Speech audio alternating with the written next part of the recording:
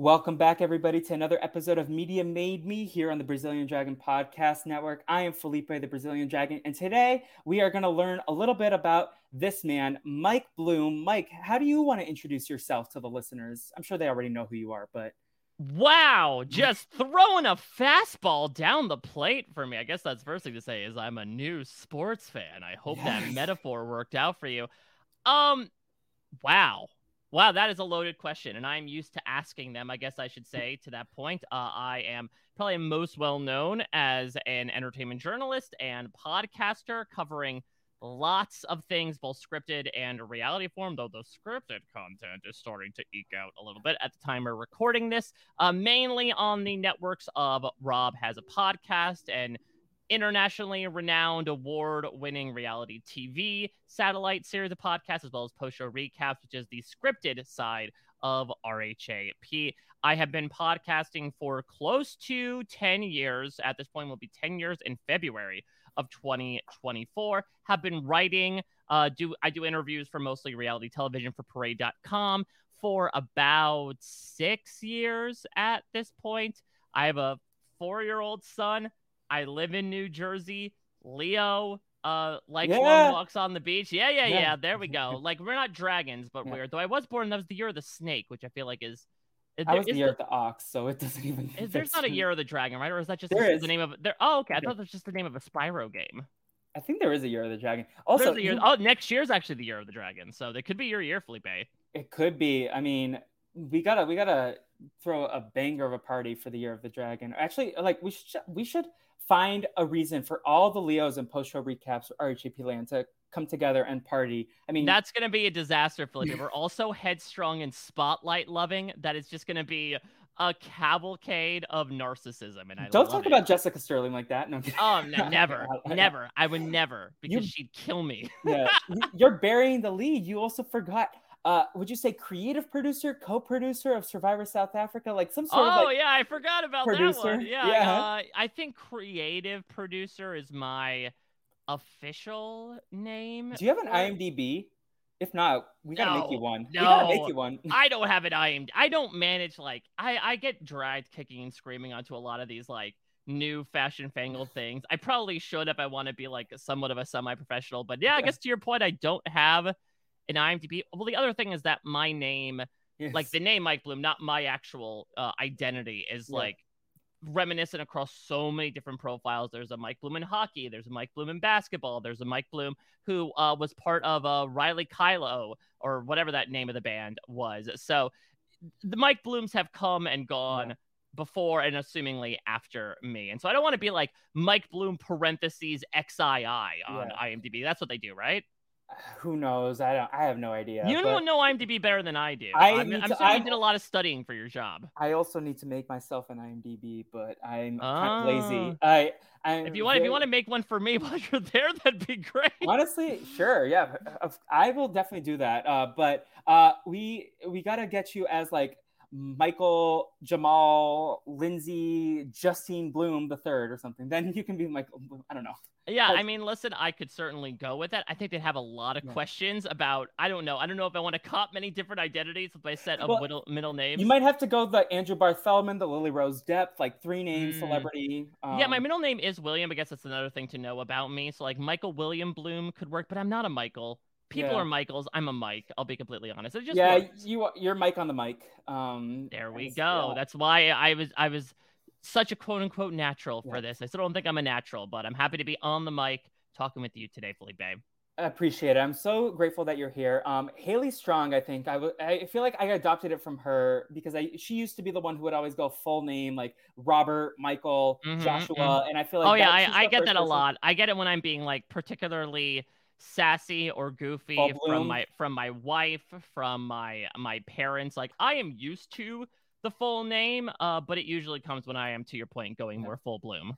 Sir Wiggler definitely did it on a recent episode of Down the Hatch Heroes Edition, which Oh cracked yeah, me I up. mean that was That was warranted. hilarious. That was warranted. So yeah, the Michael can get pulled out. It's the nice little piece of jewelry that you'll trot out on like a very special occasion. If you wear it Listen. every day, it feels like it has a different meaning to it. Well, we are getting to know you in the media sense, and I feel like Full Bloom is a part of your personality. I did take some notes beforehand. It is as in the improv comedy Full Bloom section of my questions that I want to get to. Like, Okay. like I feel like I don't know, like improv comedy, like is we'll get to there. Okay. Oh yeah, we'll get because to it's it, part of man. your personality, and like it's something that we associate with you. The Full Bloom, the euphemisms, the sense of humor. So I don't know, like it probably stems from like some sort of comedy or media that shaped you. So, thank you for joining me, Mike. Just to reintroduce to the audience this concept, we are going to get to know you as the media that shaped your identity, your personality.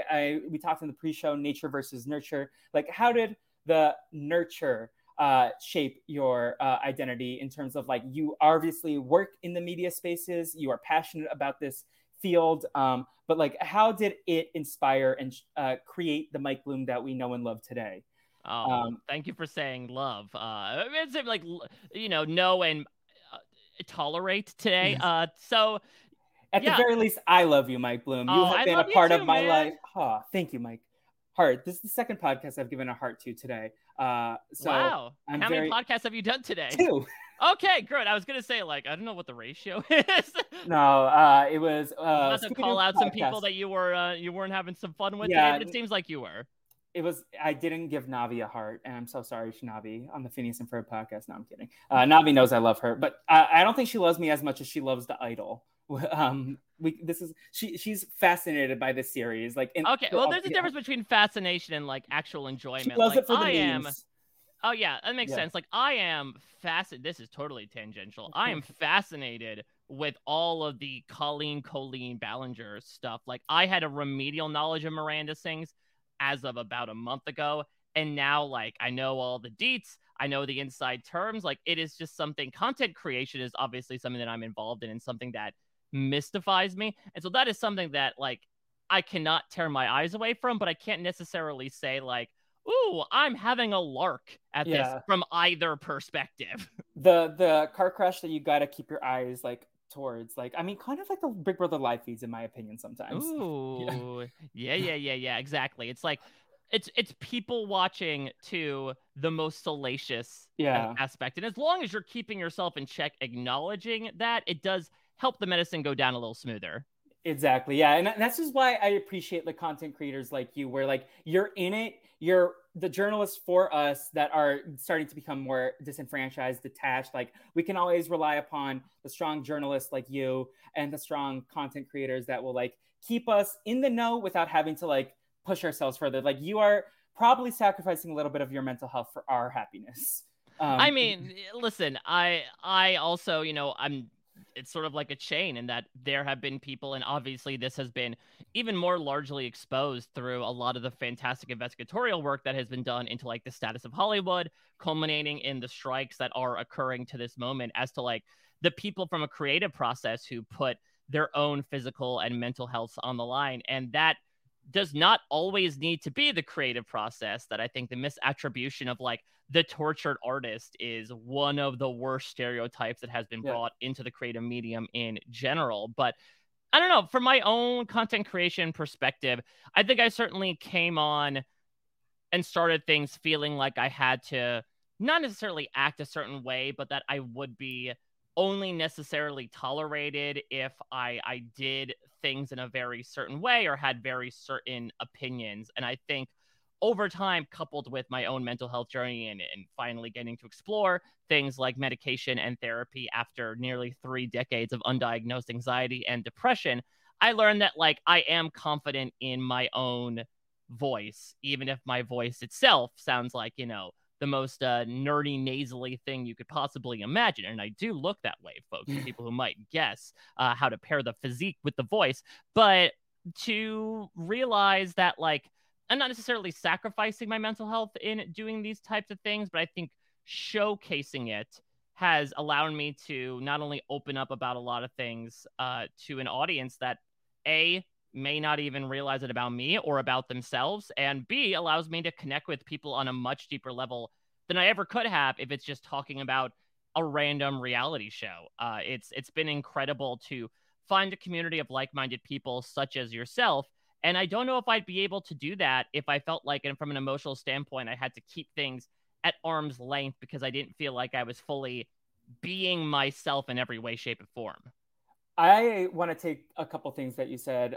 Something that I really try to do is like recognize the trailblazers that came before me, especially in spaces that I occupy as a bisexual person, as a Latino person. But like in terms of a content creator, like you, I hope you know that you have been one of like my big inspirations in what I do.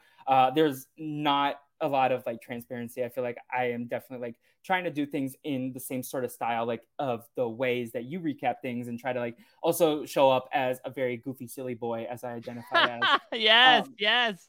But also, I also have done a lot of like learning this year. And you started your podcast journey, like you said, almost 10 years ago. You were like what, early mid 20s, like just out of college when you Yeah, started? so I was 20. Don't make me math. I was 24 turning 25 Okay, that yeah. year. And that was So, also in the midst of like major life changes. I just gave up on trying to do the acting lifestyle, had just started doing more of a full-time job. And then like 2 months later, that bug started itching again. And I was like, oh, this is an opportunity for me to perform in a very different way without necessarily needing to talk about another like mental health ringer that you run yourself through trying to be a full-time performer.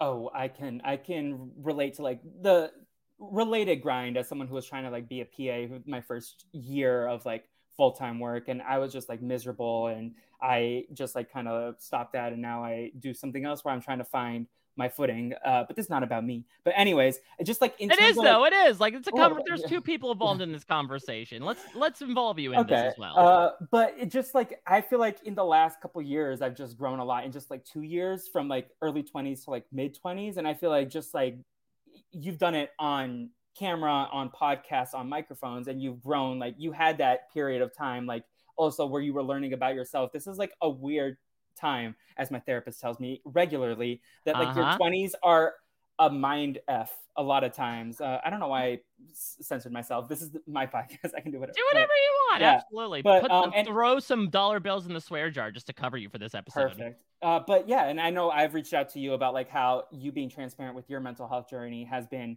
helpful for me to like representation in that sense is important. So just like before we get like into diving deep, digging deep, if you will, Ooh. uh, I am very appreciative of everything you've brought, like bringing your full self to these conversations that you Mm. do, just like as a listener and as someone in these spaces that engages with this material. Thank you for being authentically yourself and bringing all that you provide to these podcasts and these pieces of media. Oh my God. I did not expect this whatsoever. Thank you. Sincerely. I say this all the time, and you experience this as well. You know, content creation is something that I like to quote unquote perform in a manner of speaking. You know, that's that background that I come from. I like making an audience happy. But the tough thing about making a career online is that if you send things out to like 10 people and 10 people listen, view, read it, I'd say maybe like 3 of them are going to send you feedback, and 2, maybe all 3 will probably be them saying that they didn't like something. And so the idea of feedback is disproportionately negative, I would say, to when I get opportunities to talk with you, when I get to meet people at various events. It's one of my favorite things I get to do because it's just so nice to like have people standing there in front of me, honestly, to have that validation of like, oh, okay, you actually like this stuff. And to remember that when you get criticism, when you get that troll screaming down your ear, that's not necessarily representative of the entire community that you are Yeah. sending it to. There's obviously going to be a variety of opinions, especially reacting to things like media where people have such vested interests in properties, characters, personalities, etc. But at the same time, to not necessarily think that if you see a bad comment, it's indicative of what every single person that engages with their content feels like. There are relatively healthy people out there who will just listen to something and move on with their day. I do it as well with podcasts, with YouTube, with TV, with movies. And so I think we also need to be a bit kinder on ourselves as content creators to like remember that the iceberg goes pretty dang deep at this point. Don't look at the surface and think that's all there is. 100%. Like I have definitely felt overwhelmed by like the need to like be on top of everything and just like letting go a little bit and like trying to prioritize like taking a back seat is important. I think I would encourage everyone who's a little bit chronically online, like I've been in the past, like a lot of these trolls and haters, to don't touch grass, as the kids say. I mean, no better time than now where nobody knows where to go on social media than to say the only way to win is not to play, a la War Games, right? It's a hot summer. It's a hot boy summer. Go to the pool, go for a walk, touch some grass, and listen to those podcasts while you're going on that walk. And then instead of firing up Twitter, Blue Sky, whatever it may be, maybe be like, that was an experience I had. You can keep that comment for yourself and maybe write it down for a rainy day. Yeah, exactly. Listen, and we got, off the beaten path, then onto another path, and then like into an entirely different field. But again, like I said before, going back to the Kali Ballinger of it all, like the idea of content creation has really mystified me, and particularly the interaction with online audiences and fandom, either your own fandom if you're so lucky, or the fandom of the content that you engage in. So it's moments like that like I try to keep in my pocket and try to preach as much as I can practice. So hopefully people out there can realize it as well, especially those of you like Felipe did that are luckily and creatively gaining the initiative to like make your own stuff. Do not let a lack of commentary or negative commentary completely dissuade you. Certainly if it's feedback for things, take it, especially if you're starting out, but like take everything with that grain of salt, right? Don't take the full gulp down and not even savor the taste of it. Oh, I love that metaphor, even though it's very Mike Bloom, because it's a little weird, but also like very valid and heartfelt. It refers to cum, yes. I love it. Full bloom off the bat. Is that the first time you've ever said that word on a podcast? Oh, cum? I'm sure not. Okay. I've done this for 10 years, Felipe. I'm sure if you put all my podcasts in like a transcription service and you search the word cum, it probably come up like at least a dozen times. But is this the most time you've said it on a podcast? Oh, definitely in terms of frequency. Yeah, like the CTMs, the comes per minute, like have been firing at a heavy rate here. No, because I recently did a Phineas and Ferb podcast and I made a masturbation joke and I was like, I think that's the first time I've ever said that in this setting. And Navi was like, possibly that might be the first time that's ever come up, pun intended.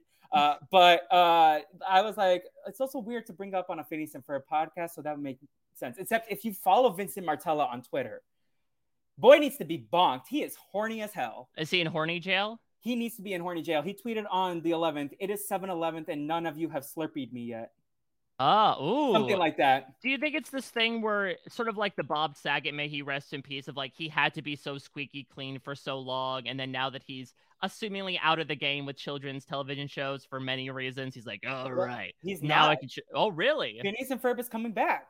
Oh, I remember. Well, listen, I mean, well, they're also under the Animation Guild, so it might. I think they're gonna be striking now, but like they were writing still because they were under the Animation Guild. I am a part of the Phineas and Ferb talk. Oh, okay. Is there like online fan groups or Discord? No, I just on TikTok, and Will and I are both frequently on the TikTok, and then we talk about it on our podcast. And is there like Fin Talk? What's the name for Phineas and Ferb TikTok? You know, like Book Talk for book fans? I don't know. I Doof Talk maybe? Doof Talk. I love it. Well, you might have accidentally written a storyline for the revival, is Dr. Doofenshmirtz comes back and makes Doof Talk. Listen, Doofenshmirtz is, as we are chugging along slowly, very slowly on our Phineas and Ferb watch, he is getting pettier and pettier. One of this last episodes that we recapped is going to be about how he wanted to cause rain to the tri-state area with his Raininator because he kept getting interrupted by soccer games when he was trying to watch his telenovelas. Well, okay, that is incredibly petty and vindictive. I feel like usually his plans are evil, but in a different way to benefit him, and I guess this is. But this feels like not even for monetary value. It's just I want to enjoy this one thing. I cannot wait until your son is old enough to watch Phineas and Phineas Ferb and because Ferb specifically. I think that is a show that is so freaking quirky that is up Mike Bloom's alley. Like I know you've dabbled, but like if he ever embraces it, I think that will be a show that, much like you mentioned that you enjoy watching Bluey over his shoulder, that you might enjoy watching Phineas and Ferb over his shoulder. Oh yeah, I mean, I'm a huge animation nut. I will fully admit that like I was watching the big three of Cartoon Network, Nickelodeon, and Disney Channel, like I would say into like late teens, early 20s, when that is clearly not my age demo. Though I also know that those shows were having like a bit of a comeback as well, at least in the past recent era. And I've definitely dabbled from time to time. Like Angela and I watched all of Gravity Falls. It's about so good. It's like Kids Lost. We loved it so much. Yeah, that's the thing is I've never seen Twin Peaks. We can certainly get into this with like the media that, you know, inspired me is like for a very long time in my life, I was not into drama whatsoever. And so I missed everything with Twin Peaks. But like to see essentially a cartoonized version of it with even more of an absurd comic lens in Gravity Falls was a lot of fun. I really enjoyed a lot of the DuckTales reboot as well, which I feel like was actually even more skewed towards our age, considering how many celebrities were brought in. So there's some good stuff that gets brought out there nowadays. I'm not particularly ashamed of the fact that, like, yeah, I watched a good smattering of Phineas and Ferb. I really enjoyed it. I didn't watch the his follow-up though, the Weird Al one. Oh, Milo Murphy's Law. Is that something like that? Yeah. I haven't seen that either. Yeah, we're at the stage of Phineas and Ferb that I haven't seen any of these episodes besides like the TV movies. Candace Against the Universe is a banger though. The Disney Plus movie that they came out in 2020 during the pandemic. Yes, definitely by 2020. I would say maybe by like early 2010s. Yeah, I ended up dropping off just due to, you know, starting my own young adolescent life, college, and just like, even though I was probably in a state several nights to like flip on a random cartoon and laugh my ass off, I just didn't have the capacity to do so. These kids cartoons can be very enjoyable when you're in that mind frame. Yeah, I mean, listen, it's good shit though nowadays. Yeah. I do think that like the wealth of content that is available to children nowadays. I mean, listen, like I've watched CoComelon, I've watched Bluey. Bluey I love. Sorry, I don't want to impugn Bluey by putting in the same breath as CoComelon. I've watched Blippi, even though Blippi is more educational than I thought it would be. But I've watched like these kids toy YouTubers like Vlad and Nikki, which are these two Russian. Is Ryan out of the game? Ryan, I think, is friends with them, but he has not ventured into Ryan content. For some reason, he has found Vlad and Nikki, and he has glommed onto them. These boys that run around just doing shenanigans with their poor, beleaguered mother. But the good news is that there is like high quality children's content that's put out there, like a Bluey, which is like an absolutely fantastic piece of television for both kids and parents. I've taken several lessons from it. But then also you have this entire backlog of stuff, to your point, that like you could show him dating back to like the 80s and 70s, where yeah, the animation quality may be a bit chintzy. Asher really got into the Droid series on Disney Plus, which aired in the 1980s, was a spin-off featuring R2-D2 and C-3PO. And it's not very good, but it's cool to think about just the fact that with history and media, as much as unfortunately services now have started to pivot to removing availability of certain things, that for a while at least, we had such a wealth of stuff available at our fingertips from a variety of years that we can show to people or rewatch ourselves at any time. It's so disappointing that they've taken all this stuff. As someone who's worked on a show that is not accessible anymore, luckily my dad watched it, but my mom and brother were very slow watchers, and now they can't watch Promised Land, which if you can find it on a bootleg, I support you at this point. But yeah, that's the thing is it's coming from someone who just recently engaged on his own project for a podcast. I'm watching Battlestar Galactica for the first time, and just as we started it up, it left Peacock, and now everything old is new again, Felipe. It's not just about like 90s fashion and bringing back 2000s technology. I'm starting to get back into physical media. Now purchased a Blu-ray player and I'm like, okay, now this feels more reliable somehow than the streaming services. I might have to do that. Like someone did like a whole DVD haul at work the other day, and I went there late, so I got like those two girls from the Ellen clip where they were in Oh, tutus. They had a movie, Sophie and so something, Sophia Grace and and something. yeah, and her friend, like they have a princess movie. I got Oh, that for some that reason. poor girl got, the Anne Peggy. If Sophia Grace is the one that takes the full remembrance of naming. Yeah, poor Aunt Peggy. I can probably look her up, but I'm not. Yeah. But I got their princess movie from a few years after that moment, like just because I'm like, I have this, I'm gonna give it to someone as a birthday gift. But that was like what was left, the type of stuff that was left from the DVD haul. But I was personally a Sesame Street kid, so I don't know if your son is gonna get into the Sesame Street of it all. But We did Sesame Street for a little bit. There are some like Sesame Street spin-offs now. Like there's an animated series featuring Elmo and Abby and Cookie Monster where they're like Elmo.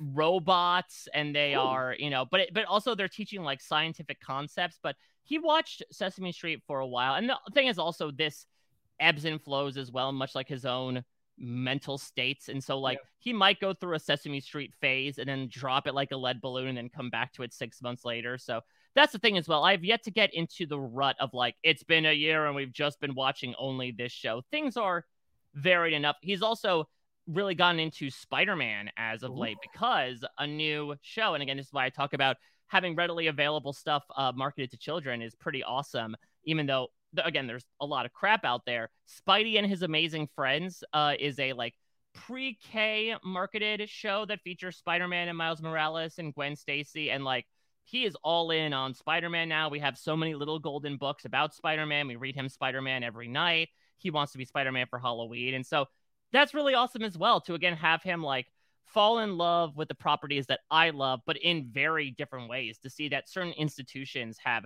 kept rolling through in a very different way than it was for me. I'm really excited to like introduce him to the X-Men when I was dealing it with the 90s cartoons, and he will obviously be dealing with it in a very different way. He definitely will. I love that the kid has taste though, because I feel like there's like the big three superheroes for like boys are like Superman, Batman, Spider-Man. I was a Spider-Man kid. Yeah. One of my good friends, Aaron, was definitely a Batman kid. I'm like, okay, let me collect all the cool kids who are Spider-Man kids. But you said you were an X-Men guy. Also, what was like early Mike Bloom into? Like, what besides Sesame Street and the X-Men? What were your like some of your earliest introductions to media, whether it be movies, TV shows, but also like books, music, plays? You're a theater kid. I am a theater kid, the Valley. I go through my own patches where like I'll really be in love with musical theater. It's usually around the time of the Tonys, which is just such a celebration of theater where I'm like, oh yeah, let me watch, 11-hour clips of people spliced together like my best yassified moments on musical theater, where it's just the best riffing you had ever heard. So going back to a young me, I mean, I am a child of the 90s, and I wouldn't necessarily call myself a latchkey kid, but I definitely would call myself raised by television. There are so many things I learned about the world just through taking stuff in through various shows. And one show in particular, which I would have to say, and the reason why one of them you reached out to me about this entire project, was I started watching The Simpsons at an pretty inappropriate age. I would probably say about like 6, 7, maybe 8, maybe around 9, which given the subject matter, yeah, is definitely inappropriate. But there we go, holding up your Funko Pops and everything. But I think that it was something that just by pure, adjacency to the material being talked about, I learned so much about the world and so many subjects. Obviously, a lot of stuff flew over my head. It did for about 20 years before you rewatch these episodes and realize all the random, even like all the cum jokes, all like the antiquated like 1900s jokes they make about Mr. Burns and Grandpa. That goes over your head. That's what I love about The Simpsons as well, especially the classic years. They are immensely rewatchable. But I learned a lot through watching the show. There was a moment in what was for a while my favorite episode of the series, which was Lisa's first word. There's a cutaway gag where Bart says, well, what's my first word? And it cuts to him like walking in on his parents having sex. And he goes, ay caramba. And they're like, we don't really remember that. And I remember like turning to my parents who I was watching this with, which makes it both better and worse, and being like, what are they talking about? And like, that's when I got the talk. basically was, okay, well, we could try to come up with some sort of fabricated fairy tale for this child, or we could just sort of tell it like it is.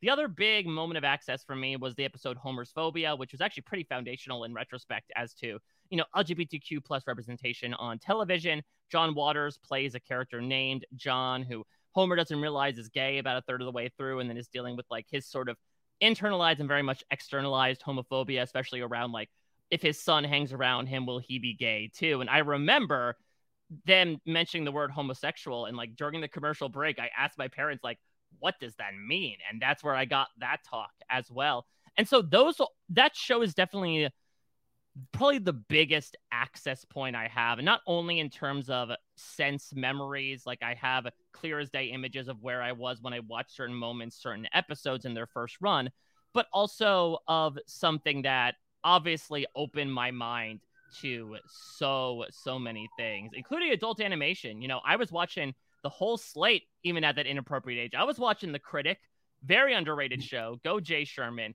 I was watching King of the Hill. I was watching the PJs. Like, I was taking it all in because I was unabashedly in love with the art of animation. And on that note, I was doing a lot of Nickelodeon as well, and Cartoon Network. Again, it was a really great time to be interested in television and to feel like you were in an appropriate age bracket to satisfy that. Nickelodeon for me was the age of Rugrats and Doug and Our Real Monsters and Hey Arnold, like what people are still considering the renaissance of the network. Cartoon Network had Ed, Edd and Eddy, and it had like Billy and Mandy, had Foster's, Kids Next Door. Like that's more so, I think. The Nickelodeon stuff I would say was like mid to late 1990s. This was like late 1990s to early 2000s.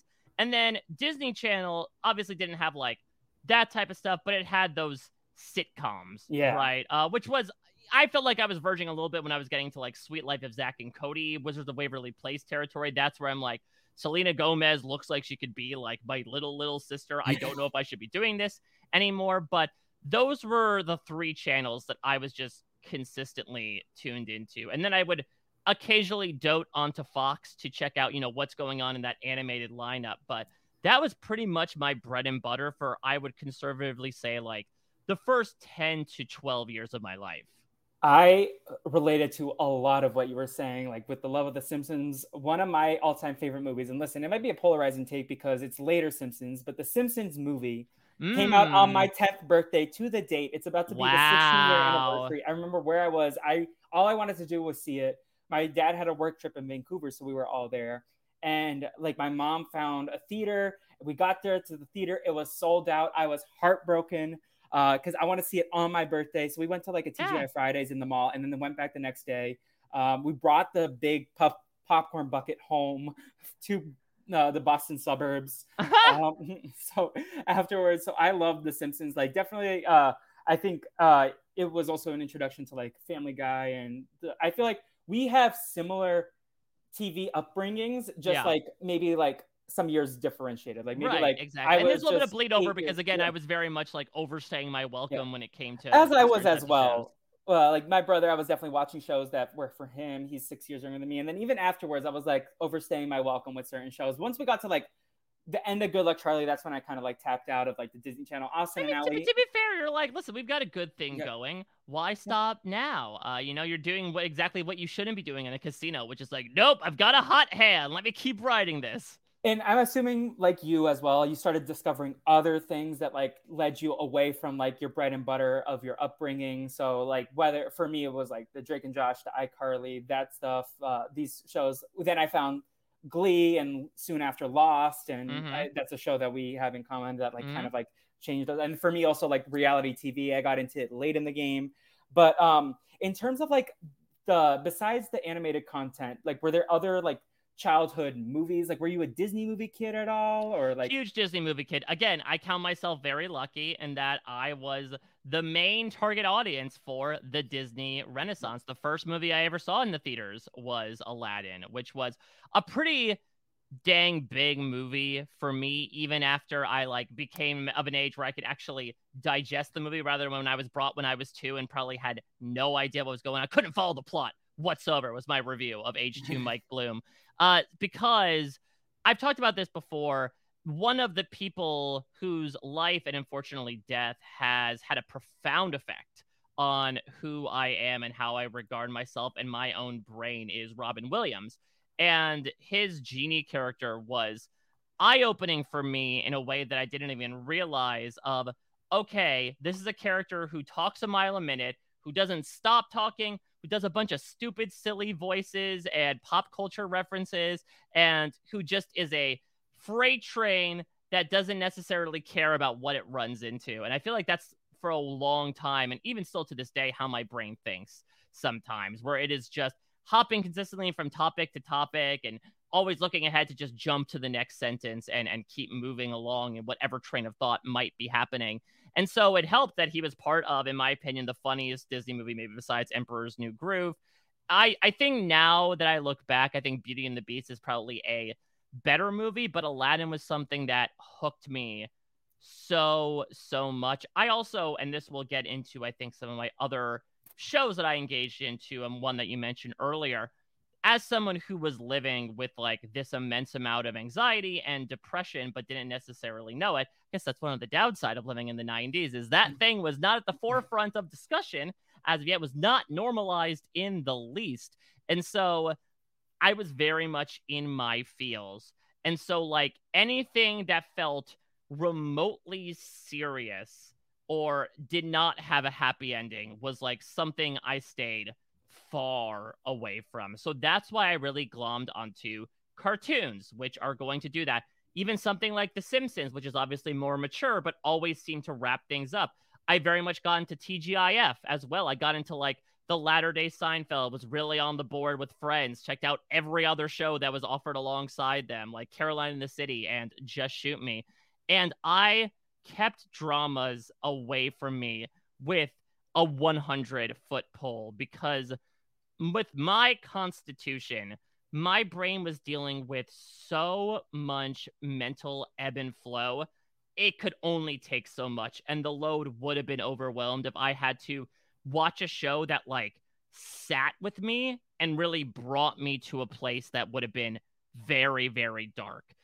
Even by myself, I felt like I was dipping my toes into those waters. I was standing on the shore and having those waves lap at my feet. I felt like if I were to engage with that type of serious content, even from a cartoon perspective, like The Hunchback of Notre Dame, or even something like Beauty and the Beast, which tackles darker and more serious things, I felt like a wave would have swallowed me whole. I appreciate you sharing all that, and like thank you for being open with your experiences. I can relate to some of that as well because I know I was a kid who very much, I mean, Brother Bear. I watched that and it destroyed me. Like I remember I was 8 years old. I remember where I was and I just like started sobbing because like his best friend killed his mom. Like spoilers for Brother Bear, like a 20-year-old movie, but like it was heartbreaking and that like destroyed me. But like I can do like some heavier stuff, but it needs to end happy. Like I love a happy ending. See, that's the thing is that there are surprising pieces of pop culture that I was totally fine with that in retrospect, I don't know how I got through. We had Homeward Bound: The Incredible Journey on video cassette, and everyone talks about how traumatizing that movie is. Brave Little Toaster as well, and I'm like, no, it's fine. They were okay in the end. You're the Mike Bloom meme laughing at the Malcolm. Yeah, exactly. The pets found their owners. The master found his derelict appliances. Like everything's good at the end. And I think I obfuscated a lot of like the genuinely sad shit that happened between the beginning and end of those movies. I was a Winnie the Pooh kid. So like a lot of those Winnie the Pooh movies have like this sad moment in the middle, like the search for Christopher Robin when he's like, where are you, Christopher Robin? He sings this beautiful song to the moon. I think that's the best Disney song out there. Wherever You Are, especially the pop version is a banger. I miss those 90s pop R&B ballad versions from the credits. Oh yeah, I miss like Michael Bolton singing A Whole New World. Peebo Bryson, where's he at? He's not doing anything, right? Well, and the other thing as well though is that it can always, there's always a limit. Like I distinctly remember I could not do An American Tail because I could understand if, to your point, there's like a portion of the movie where something dark happens, but this was just dominoes upon dominoes of crapping upon poor Fievel that it just caused me so much anxiety. All the near misses they had, Somewhere Out There is a beautiful song, but it's just absolutely gutting. Like that was something that I remember initially watching and just being like, nope, cannot do. So again, there's always a limit even for the Swiss cheese brain of a 7-year-old. I think I was older when I watched American Tail. It must have been like 12 or 13. Same thing with Iron Giant, because I don't remember being super sad. Like, I don't remember, like, if I rewatched the Iron Giant, it's I probably fine. would He flew remember all into the beats. space. He saved the day. Nothing sad about that. Harry Connick Jr.'s there. It's a good old time. But it's these sad moments like really stick with you. That's why I also do, even as an adult, like I gravitate. Like I think Elmo's one of the top 10 comedians of our lifetime. I mean, were you so happy when he became like the man of January with the Rocco memes? I was on that shit early into the pandemic. I had seen those YouTube videos. I had seen Elmo singing Africa. I had seen Elmo with The Rock. Like I had seen like all the clips, and then it blew up on TikTok like 8-9 months later, and I was That's like, Elm I Talk should have for put you. it on Elmo Talk. Yep. I should have been on this. I should have been the one to post it because I could have gone viral. But same thing, like there's like this line from Lion King 2, Simba's Pride, where it's like deception, disgrace, and I was like, this is a perfect TikTok sound, and then I never used it, and then it blew up like later on. I was like, look at this. You're like the Nikola Tesla of good TikTok memes. Like you're able to do these things, but you're not able to bring them to fruition for whatever reasons. You're not getting shut down by like any patent bullshit though. It's just your own like, oh, there's this other thing I have to work on. Yeah. Because like you mentioned, like I last year actually pen holderness is the reason I got diagnosed with ADHD because he was talking about it, and I was like, I've related to this, and then I brought it up to my therapist. She's like, this makes sense. Let's explore this. And then my psychiatrist started putting me on medication. And she's like, okay, yeah, we're gonna. And that's incredible. And again, that speaks to what we were saying before about had he not opened up about this and normalized what has been stigmatized through, like, I'm assuming your own learning experiences, your own educational experiences, where I'm assuming you were deemed like a trouble child because you couldn't necessarily pay attention. Like, had he not done that, you would not have pursued that. And it's wild how the things that can inspire us. I mean, I've talked about this before, but a vastly important moment in my life was watching the BoJack Horseman episode, Stupid Piece of Shit, where the entire thing is like BoJack's inner monologue just absolutely beating the hell out of himself with everything. And it's very well done. It's like these crude, hand-drawn scribbles representing, his inner voice. But I remember leaving that episode and thinking, is this strange? Doesn't everyone have this voice that's consistently judging them and criticizing them? And then I realized, no, that's not the case. It's incredible, like what media can represent, like both the reality sphere, which I'm sure we'll discuss, but imagine if we well, didn't. like we're just like, what's reality TV? Like that's stuff still on, like being those like losers. I know. I would love if we talked for like an hour and a half about just how much we love animation. It'd be like, oh, I forgot something. Oh crap! Like the Kevin McAllister's reality TV at the end of the day. I think it would be hilarious. Honestly, kind of want to do that for the memes, but I don't also want to actually ask you about reality TV. So the curious kid in me we'll get to that in a second. But also, like growing up, a lot of it was like my OCD was like at the forefront of like my anxiety disorder. So like that was diagnosed early on, but then they were also like, he's very hyperactive. What's going on? So like they put me like to take a lot of tests. And only recently were they like confident, it's like, okay, it's ADHD and OCD, and sometimes they like are not kind to each other, and like so that's like, I feel like that aspect of this last year has been very clarifying for me personally on my journey. But that's like another way that media can shape you, and that's why I like identify with like the Bart Simpsons, the Elmo, like the Chaos Muppets, if you will. That's an incredible category that I now want to draft every show from. Like, who is the Chaos Muppet of Succession? It is Roman Roy, but we know that who is the Chaos Muppet of each show. Well, actually, like ironically, Succession, I don't identify with Roman Roy. I identify more with the Kendall Roy because of the depression and the like anxiety that he has. I thought it was more so the rapping that you've done. Oh, I love rapping. Lisa Leslie, 63 something. Come on, Clipper Nation.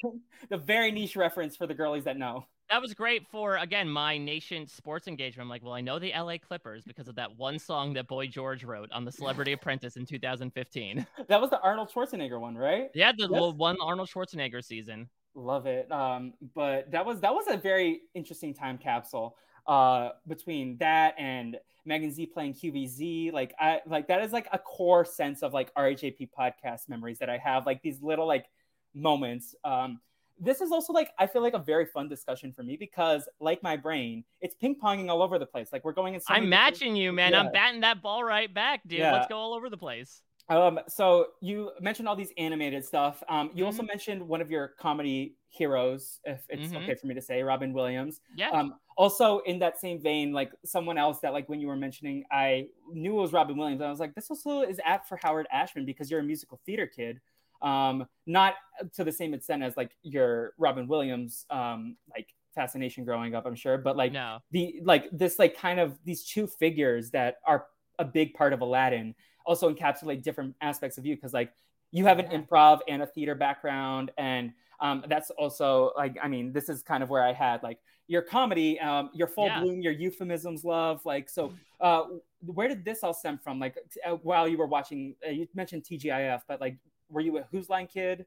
Oh, I loved Whose Line. That was something that really hooked me because I had never seen improv before. And that was, I think for a lot of people, really gained a lot of mainstream access as to, oh, you could just like make shit up and play games. And so I actually met my wife because we founded an improv group at our school, the very first one to exist there. And so that was like a really nice way into me figuring out that I could do it as well. So obviously I am someone who loves to perform. I have a lot of energy. I have a lot of goofiness to me. And so I have always really enjoyed making people happy, to be completely honest. Like that's what gives me enjoyment. It's not exactly healthy because as we spoke about before, when people are not necessarily happy with your content, that ergo does not make you happy. But when they're happy, I'm happy.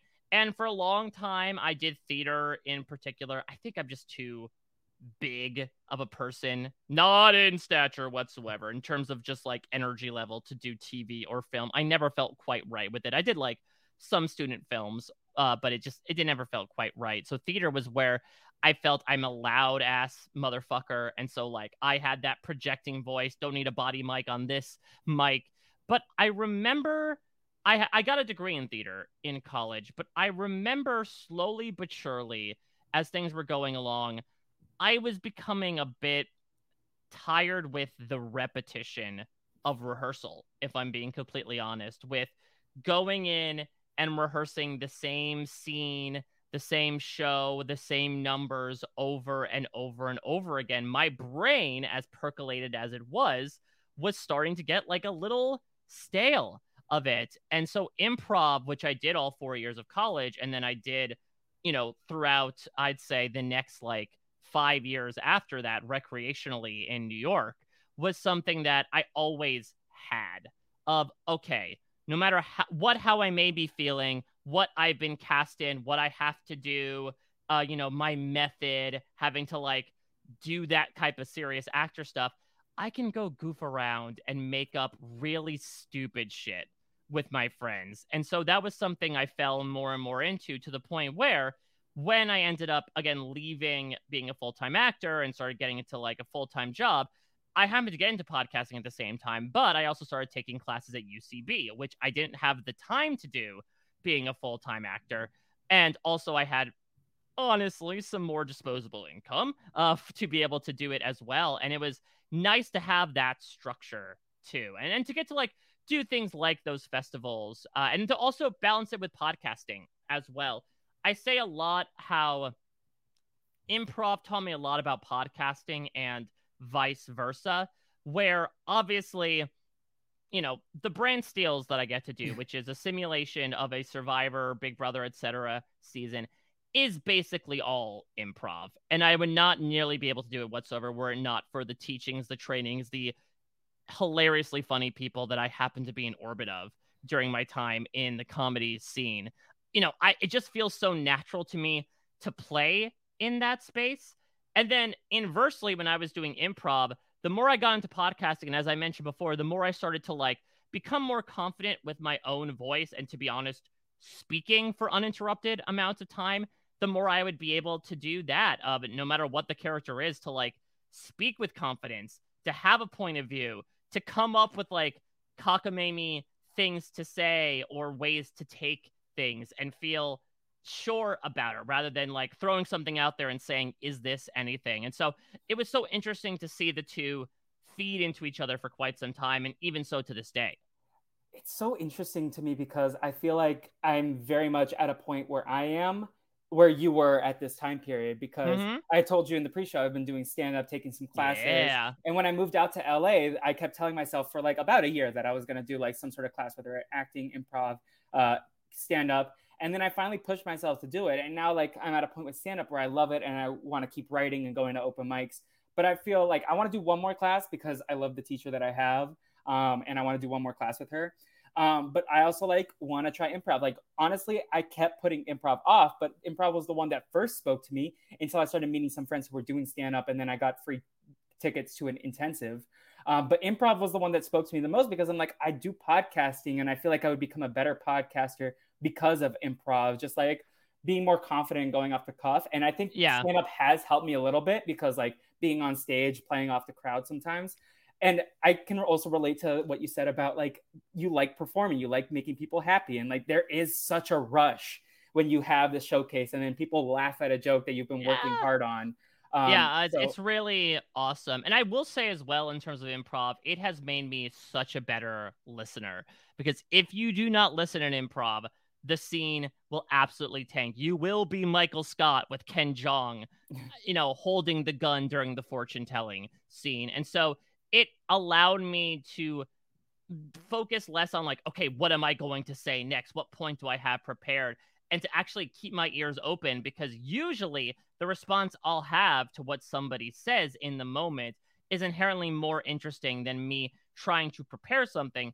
And then that ended up leading really nicely into me stumbling into this career as a journalist as well, where I had been podcasting for a while, and a colleague of mine who is a great friend, and I would say honestly the brother I never had in Josh Wigler, had been vacating his post at Parade, and he knew I was like interested in journalism or trying to get more into interviewing, because I just love talking with people. I love talking, but I love talking with people as well. And I thought, okay, I love just having conversations with people, and digging deep into everything from their personal standpoint, strategic standpoints, etc. I also love reality TV. Can the two mix in some way? And I'd seen people like Josh be able to do it in the past. And so being able to also hone in on that listening skill is obviously something I developed even more in my journalism career, but wouldn't have started me on that path were it not for improv, where it just really forces you. Yes, you feel the most naked you ever will be on stage, unless you're doing some sort of avant-garde fringe piece where you literally are naked.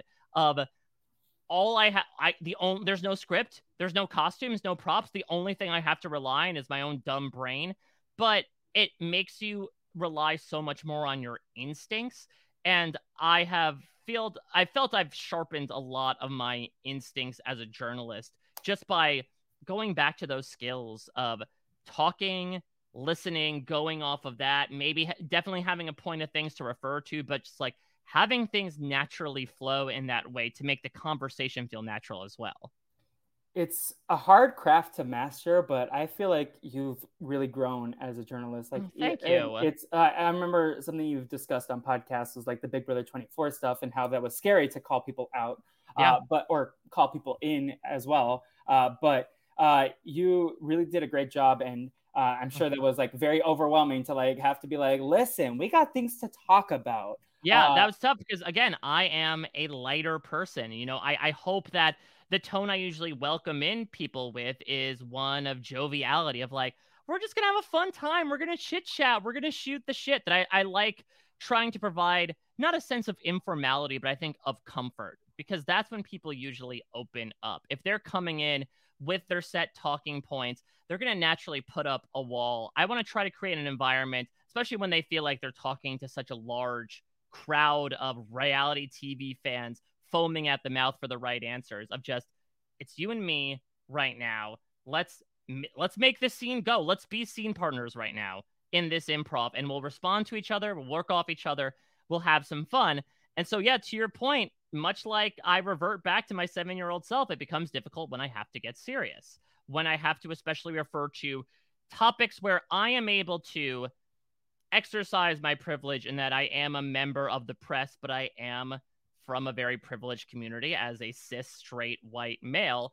but I have to speak to racism, sexism, homophobia, things that were not necessarily perpetuated against me, but I know profoundly affect so many people that I care about.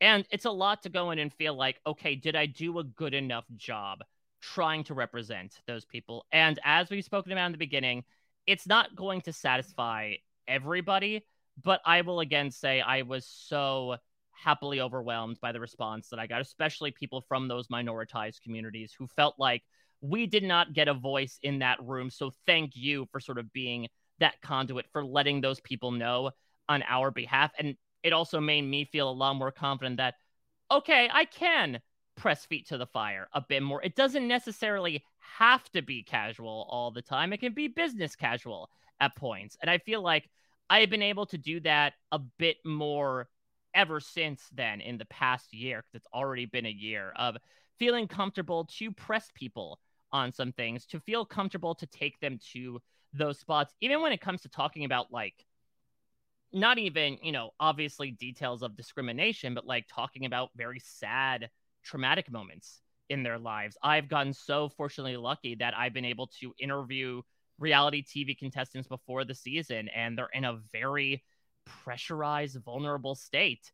And sometimes having to come in there and be like, well, you said on your bio that this thing happened to you. Talk to me about it. It's a very difficult thing to do. And so the way I try to approach things is to try to present my own tone at the top, that I am hopefully a friendly face, not a pretty face, but at least a friendly one to talk. Don't talk about my friend like Mike Bloom like that. Oh, thank you. Yeah, tune out those negative comments, Yeah. but to try to bring people in with that, softer, more congenial approach, so that we can feel comfortable enough to get into that stuff and know from their perspective that they feel trusted enough to do so. Again, there are exceptions where people need to be called out on their shit, especially in reality TV where they are representing a version of themselves. But at the same time, I feel like, honestly, you catch more flies with honey than with vinegar. And as someone who was kind of detached, but like I saw that your articles were specifically like seeping through like the generic, like every article will like make its way out there, but like this one was like I saw a lot more people like commenting and like showing up for you and like giving you the respect for going and having these tough conversations, which is surreal to me, by the yeah. way. Like, it is so incredibly surreal that I get to do any of this. I grew up reading Dalton Ross's Survivor interviews and recaps every single week. And now, like, he and I get to interview together. He and I get to shoot the shit about the industry. Like, I am incredibly lucky in so many ways. I'm so grateful. First of all, congrats. It's so cool. Like, thank you. And it's also like you've gotten to interview not just reality stars. You have interviewed like actors from like probably movies that you have loved. Like, I remember when The Traitors was coming on, you had that interview with Alan Cumming. You're like, I interviewed Nightcrawler is what I would have thought. I don't know if that's what you thought, but the first time my theater kid was MC from Cabaret, but Nightcrawler was a number two. Though I'd heard a story where I heard this on a podcast, actually a Simpsons podcast, where someone had like seen him in Cabaret and brought a DVD of X2 to sign, and he like apparently rolled his eyes. So like, I don't know if he regards Nightcrawler in the same way that like Hugh Jackman regards Wolverine, of like, I will happily embrace this. It seems like he's the type of person to maybe move on from that. Well, he just put out his best role as Traitors host. Like, that was full camp. Yeah, but that was like a truly wild moment to be sitting here being like, I get to talk to this person. And granted, it is about a reality show, but like, I got to interview James Marsden for Jury Duty before it ended up really popping off. But to like sit there and have this conversation and feel like we're sort of batting things back and forth and having a true conversation about things, it's really a pinch me moment in so many ways. And getting to interview even some like my reality TV icons, the people that I have been watching for such a long time, and actually getting to have a conversation with them, to get to know them, and especially in one very, very big case, to become a dear friend and work alongside for so many years. I do not know how I ended up here, but I count my lucky stars I count the lucky constellations, the galaxies, the universes. So many things happened to go in this way, and I am not taking it for granted whatsoever. To your point, Felipe, thank you for those compliments. One of the reasons why I think I approach things the way I do is because I am a fan first. Yeah. Of all the stuff that I talk about, I am a fan first. I'm very lucky in that Parade does not necessarily give me the like, well, you have to talk to this person about this type of show that you wouldn't, or movie that you wouldn't be even into. Like every interview I do, and maybe this is my own backwards engineering, I try to have at least a little bit of passion going into either about the person, the project, etc. And so that makes me base my questions from a place of passion rather than from, to your point, and with no, offense to maybe some fellow publications, but coming in with the more generic questions of like, oh, you did this, explain this, trying to come in with very different questions, because we know people don't want to read the same answer to the same question 5 times in a row, but then also try to think about things from my own perspective. If I was a fan, which I am, but what would I want to know? What were things that I would want to bring up? And initially, again, it felt a bit more crowdsourced to try to look at, okay, what questions were people asking and try to, credit them, obviously, but fit them into my own questioning before I realized my own confidence in my voice and saying, yeah, I could ask these questions and feel like I've gotten a lot of topics covered in the interim. It's so cool what you get to do. And like, it's so cool seeing your journey. Cause like, I believe this is like also the 5-year anniversary or 6-year or something. It's like been a couple years since you've been like, it was HHH that you started. Yeah. So I started during Survivor 35, which is celebrating its 6-year anniversary this fall. So also first time we met in person was at the Know-It-Alls. And also the first time I met one of my good friends who, has big things coming for him. That's what I'll say. Doggies. Yeah. Well, it's so interesting because I actually think what I did was I was being warmed up into taking over Josh Wigler's role. So I had done an interview with Zeke, which it's sort of like a full circle thing because that was a very weighty interview. For those that don't know, Zeke was outed on national television as a trans man, pretty much against his will. But he was someone I had become friendly with over the course of his 2 seasons. And so like Josh was so good in saying, okay, this is the one that I want you to do, that this is almost like what I try to do for other people, where Zeke was the friendly face now, sort of helping me lead through this kind of nerve-wracking situation. The first official season of reality TV I covered was Big Brother 19 in the summer. Ooh.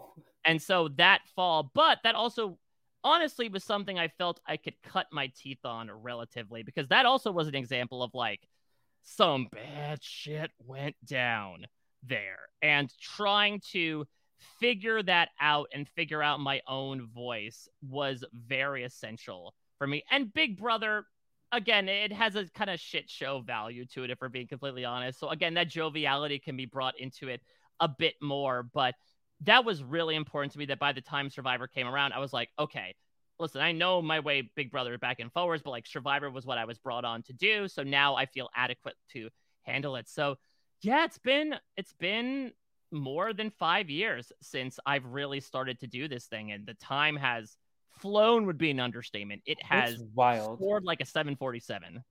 I like when you said that you started in 2014, I was like, no way. Cause I remember where I was when I like listened to my first Mike Bloom podcast, and I was like in high school still.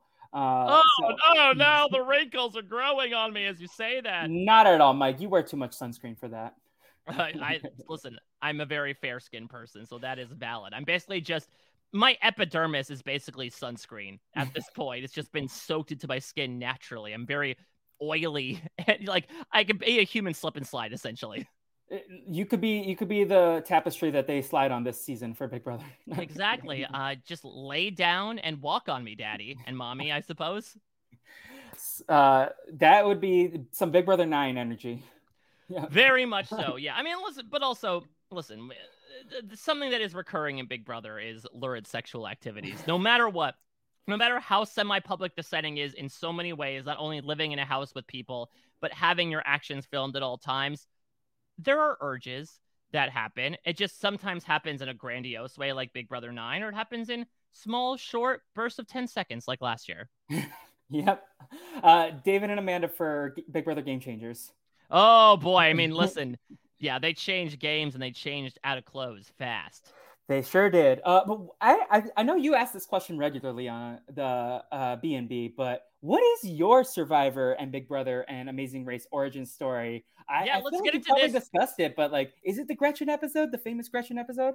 It was the week before, so very Okay. close, very close. Yeah, for those that don't know, the Survivor B&B, which I do with the incredible Liana Boers. I don't know how she's been putting up with me for more than 5 years doing that, because that's also celebrating its anniversary, I suppose, with Survivor. Also, like, respectfully, like, Liana is a woman of science. Like, she is doing amazing things, and she comes and decompresses by goofing off with you. Like, she is saving lives, literally. She is an unbelievable person. She's incredibly smart in her capacity to also be creative and goofy, while on top of, to your point, doing like incredibly brainy work that I could not even get near, is just showing how amazing of a person she is. And it also helps that like she's an amazing person even outside of that as well.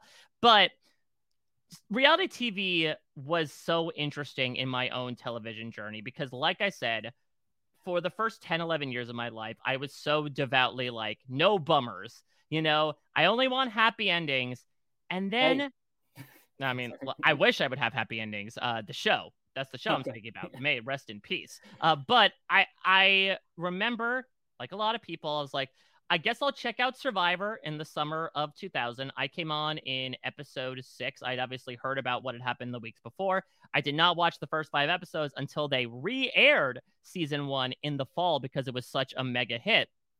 But for the first time in my life, Felipe, I fell in love with drama. Now, this was a very different type of drama, obviously, that it was certainly had a veneer over it, but by and large, especially that first season, it was not produced in the least. It's as real as the show could get in terms of verisimilitude. All the ums and uhs and less than salacious moments were put in there. And I found myself obsessed with specifically the competition element. People ask me what types of reality shows I'm into, and I have never been into, I'm not a Bravo Lebs guy. I was not in Elebs, I don't know, Kardashian Empire type of guy either.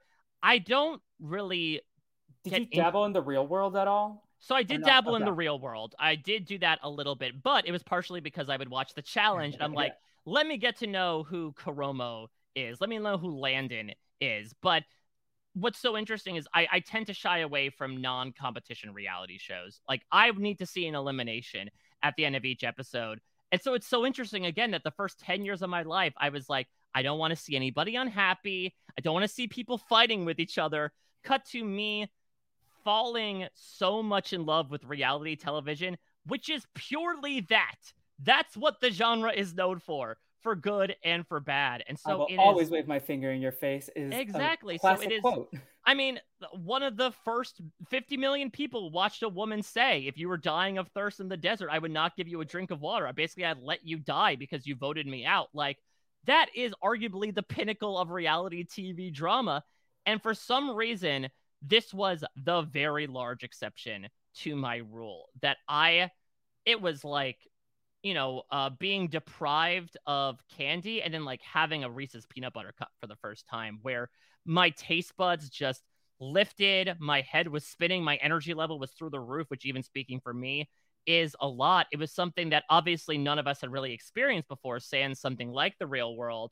And it was something that I was immediately hooked on. So I am like a pseudo day one person from that perspective on Survivor. Again, week 6. So, day one and change.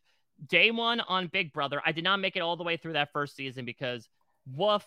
I've seen the whole season, but I did watch a lot of the episodes on 2X or sometimes 3X. Yeah, back in my day, we didn't have that. We had the fast forward button on our VCR. But it's such an interesting season. I feel like there should be some, like, you can skip like around the 50 to 70 episodes. Like skip to episode 50 when like George tries to stage the walkout. I feel like that's such a fascinating moment of reality TV that we don't discuss because like that show is like not what the show is now.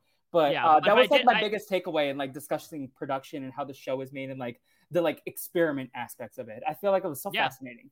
I totally agree, especially now getting to look at new shows as well, like A Claim to Fame. Obviously, I became obsessed with Outlast on Netflix because it really did harken back to those initial days of Survivor, of Big Brother, specifically of, okay, we create the rules. We have the template, and we're going to just behave in the ways that we want to get the check at the end of the day. And like, what does that say about the human condition and the idea of building a group, building a society, or lack thereof? So Big Brother, I initially watched, dropped off of. I actually didn't watch a lot of 2. I really came on during Big Brother 3. That's my favorite season.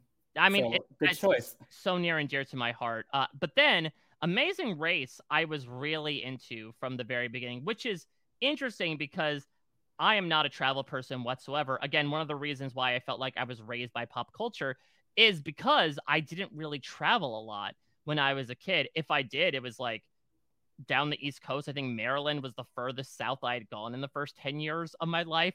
And so getting to see all these places around the globe and also bring in Lenny and Karen, the fighting couple, Frank and Margarita, the divorcees that were just trying to make it work, to Joe and Bill, like one of the first gay couples seen on television, to see them in front of my screen telling their stories that isn't representative of every one of their type stories, but opening my eyes certainly, was so cool to watch. And so the big 3, as I like to call it, of CBS are things that I have been watching since the very beginning. Other shows like Top Chef, I think I got into around season 3, I want to say. I would say the latest show that I really missed the boat on, that would have been right up my alley, and I don't know how I wasn't able to access it beforehand. Maybe it's because of the channel it was on for so long, was RuPaul's Drag Race. Yeah. I didn't start watching it until 2016. Yeah. And so that was definitely a V8 moment. Where has this show been all of my life? It is reality TV combined with the theatrics of Drag Race, and oftentimes they do these campy acting challenges as well. It's not only about lip syncs and fashion, 2 areas of which I am not experienced in whatsoever, but I really love that as well. Like to see the genre grow and morph too, from both the competition and non-competition side. Yes, there are a lot of Survivor, Big Brother clones out there trying to capitalize on what has come beforehand, but then you get a Claim to Fame, then you get an Outlast, then you get a Traitors, where this is a fantastic renaissance almost of original concepts being brought back and showing that the format is not dead as long as you have good game designers and very passionate people behind it. It's so wild that like it took like, I've been playing Mafia since I was like 8 years old at least. It's so wild that it took like almost like 18 years since I first played Mafia for like someone to try to put it on TV. At least, or maybe like less if you count like the internationals. But Traitors was such a breath of fresh air for like me. I am so happy for the success of all these shows that I love. Yeah. But also like I'm also finding myself like this is like lacking a little bit of like the like OG like stakes of like human drama, because now it's so game focused, which is like a great thing because I do love the game aspects.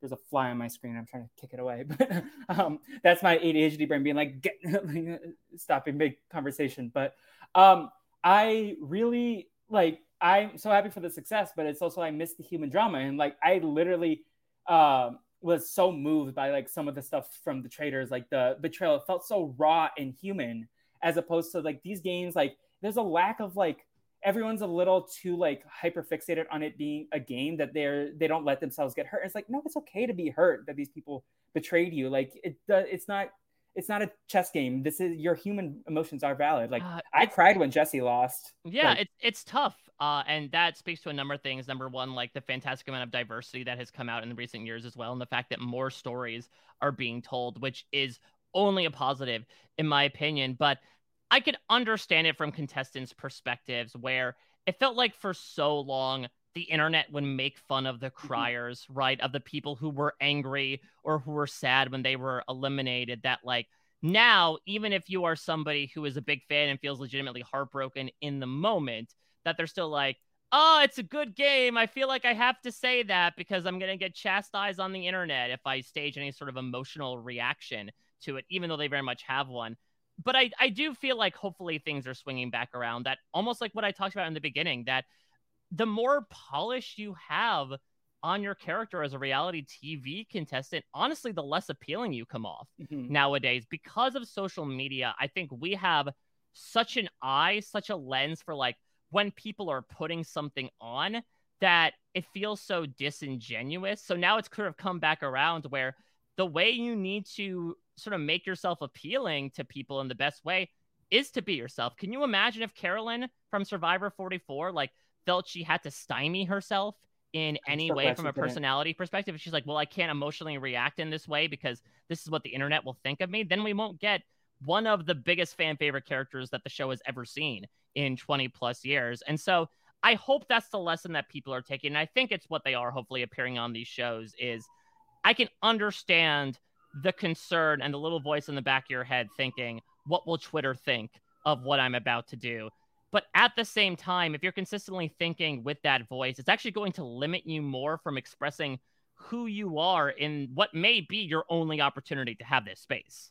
Yeah, you gotta go for it like when you're there. And two things I want to add to what you just said. So I was talking to Kevin McLean on the phone yesterday. Mm-hmm. We were having a good conversation, and something that we were discussing was how appreciative we were of like Jam Jam with the fire, teaching Carson how to make the fire and being a supportive friend and like showing his human side more than his gameplay side, and willing to take the fall for it, and then Yeah. still like it worked out for him in the end. But like I'm so grateful that we got to see that human connection.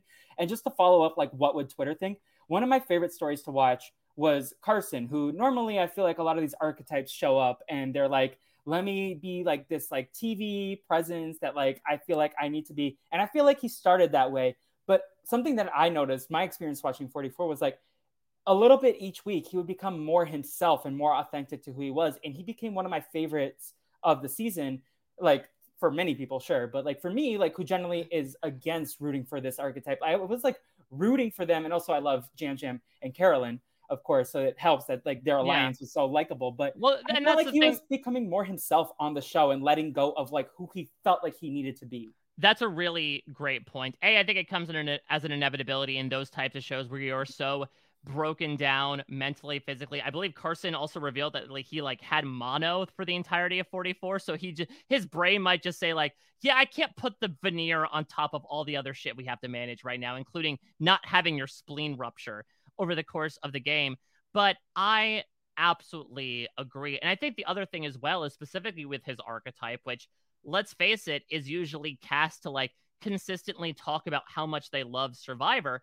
I agree that whether it was sort of my own Mandela effect of seeing it or not, once it was less about Carson speaking about how much he loved Survivor and more about who he was as a person, that became infinitely more compelling to me.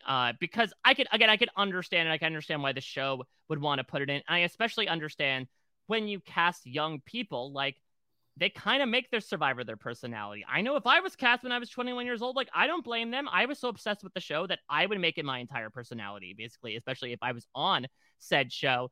But I think you also need to look at the fact that they're not just casting you for your love for it. That clearly you have an interesting personality. You're very well spoken. You have comedy, you have drama to you, and you have an interesting life story. And I think the more people remember that, especially in things like confessionals when they're speaking to it.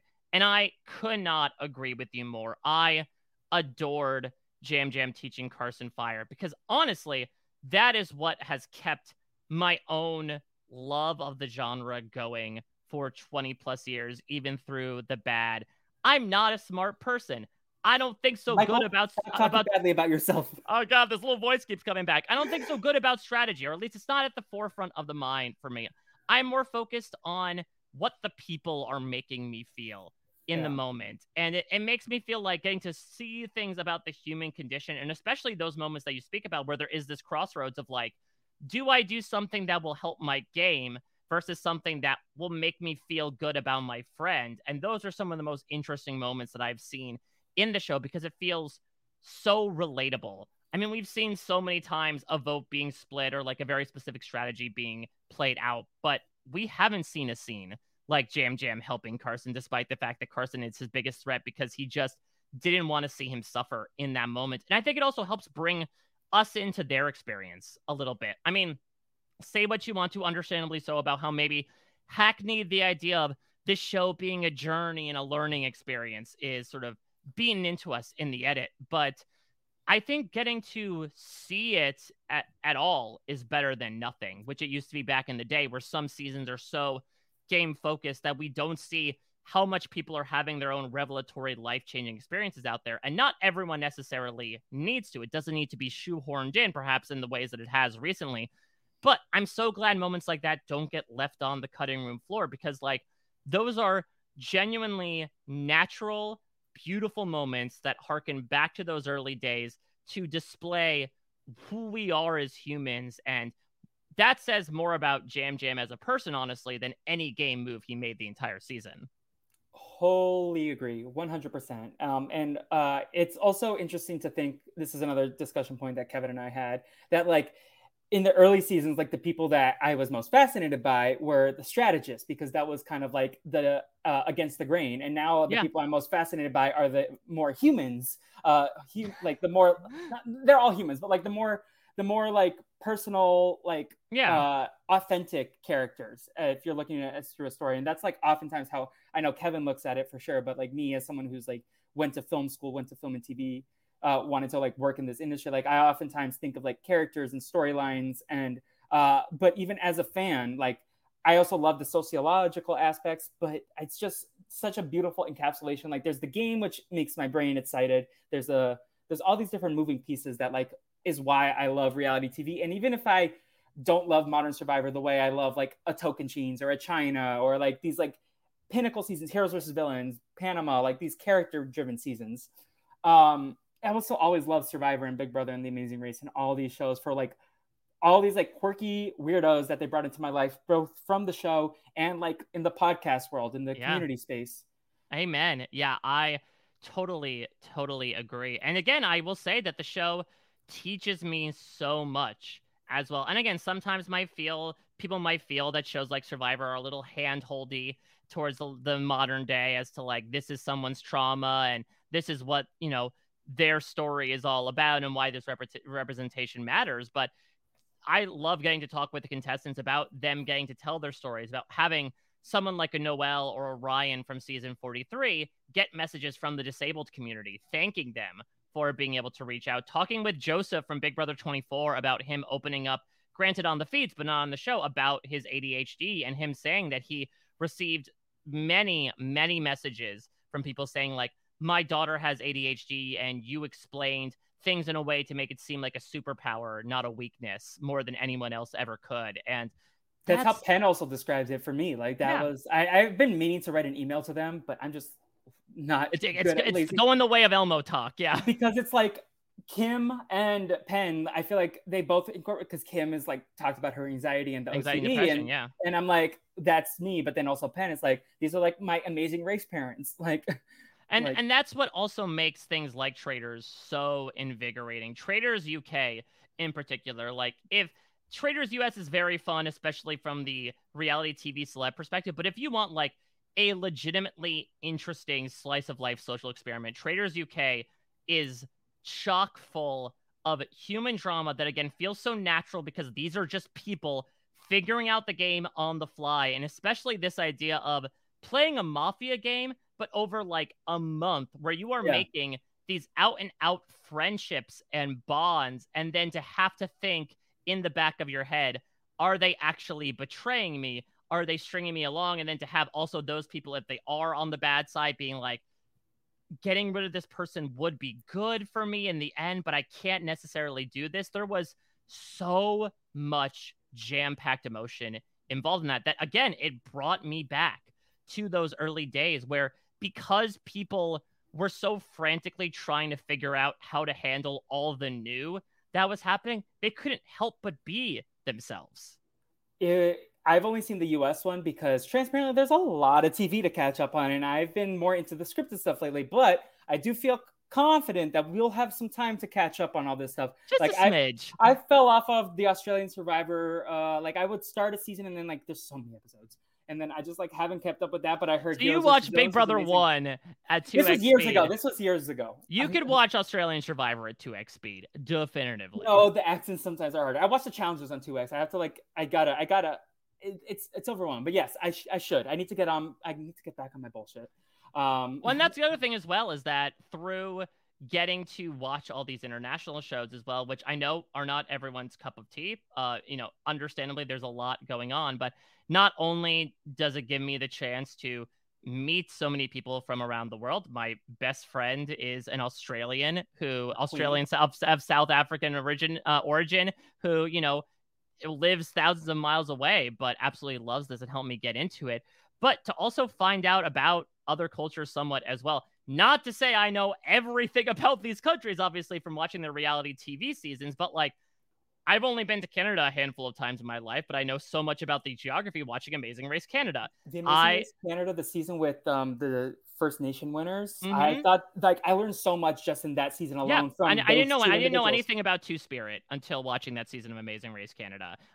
Getting to like experience Australian slang or like references or even foods, because obviously that's a big focus on Survivor.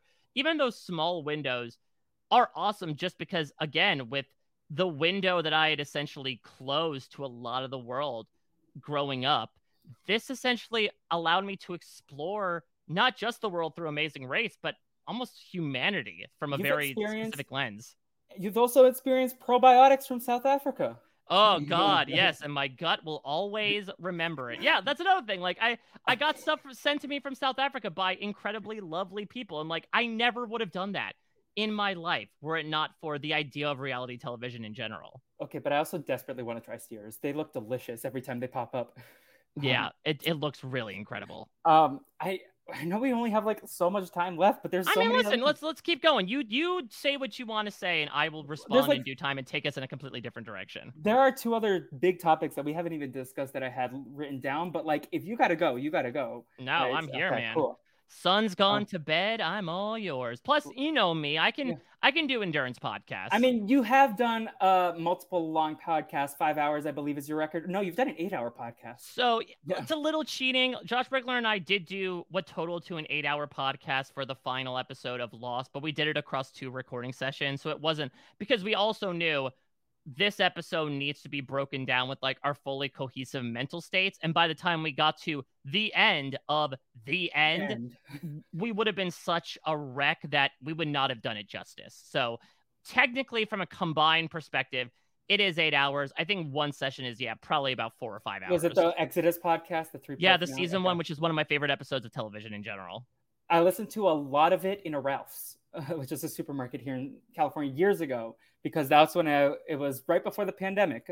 That's the time capsule. Like that's for me, like that. I think that's part of the ADHD brain is like, I can remember specific locations of where I listened to different podcasts, and like where you've been with me in certain buildings in college or in high school or in post-college life.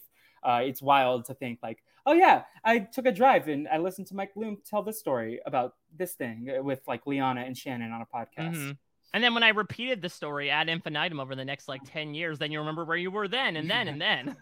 I remember at least once. I don't know all the stories, like where it was. I'm not that well memorized. But like you mentioned Lost, and we haven't really talked about in what I call the nerdy umbrella, like your love of like the superhero genre, the comics, the prestige genre. When did Mike Bloom start dabbling in more like harder to watch things? After being sensitive to it for many years growing up. Yeah, so I mean, we're a little long-winded going into the timeline of it all, right? Because I said reality TV got me wet. I did not mean to say that, but I'm going back to the example of like standing at the edge of the shores, right? Where I felt, okay, this is interesting.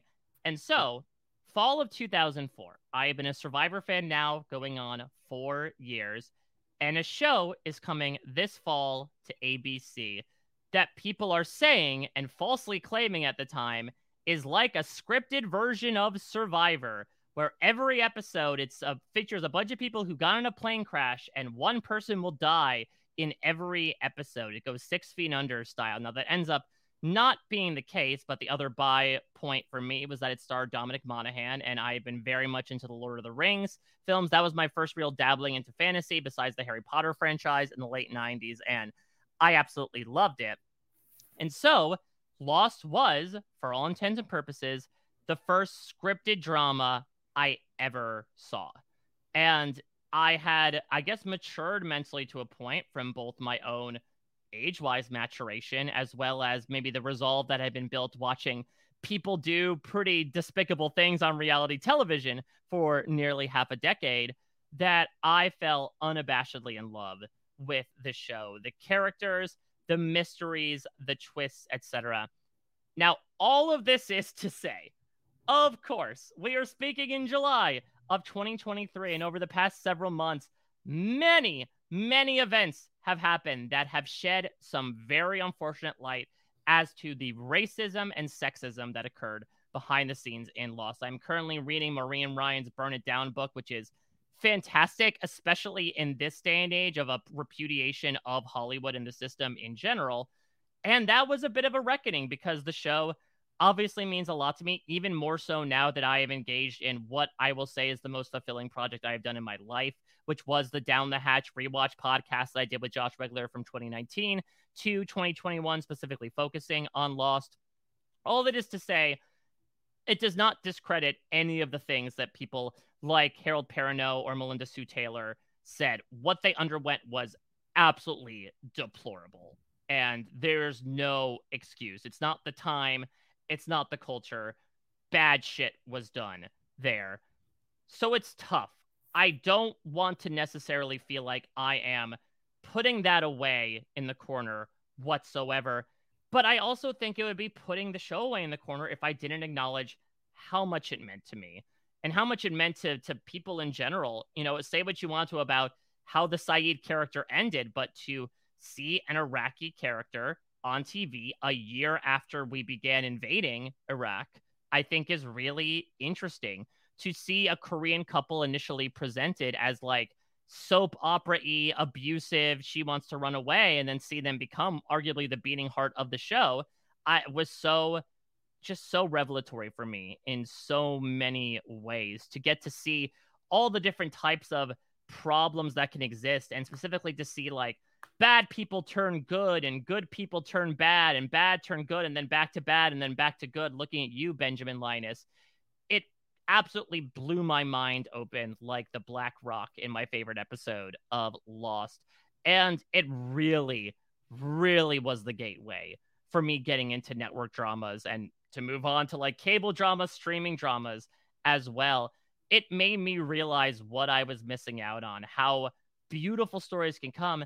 And that also, yes, dramas do involve a lot of sadness to it, but God, there is so much happiness in there as well. You know, we talk about comedies that are essentially dramas nowadays, half-hour dramas, stuff like The Bear, but Lost had comic relief characters, comedic storylines, and then ultimately messages of happiness and hope that I would not have gotten whatsoever, that have been instrumental in my life and what I take forward into my day-to-day. I wouldn't have experienced it whatsoever if I didn't get into this show. And then that leads down the path of like BoJack Horseman, which again is technically marketed as a comedy, but is very much deeper. I don't think I would have gotten into that if I didn't start watching dramas like Lost. So not only is it one of my favorite shows that got put out there, warts and all, from a quality perspective, it is something that is maybe one of the biggest stepping stones of all, besides Survivor and The Simpsons, as to who I am today and what I value in both television, movies, and people. Similarly to you, it's very, like, these shows have become some of my favorite types of shows, like these dramas that I sometimes, especially when I was like finishing film school, a lot of people would be like, what do you want to write? Because at that time I really wanted to be a TV writer. I was like, I want to write dramedies because I think they encapsulate the like human condition, where it's funny and sad. It's like happy and dark sometimes. And like, I think these shows very much encapsulate. Like, I use Lost as an example. This Is Us, Better Call Saul, primarily because I like that one a little bit more than Breaking Bad.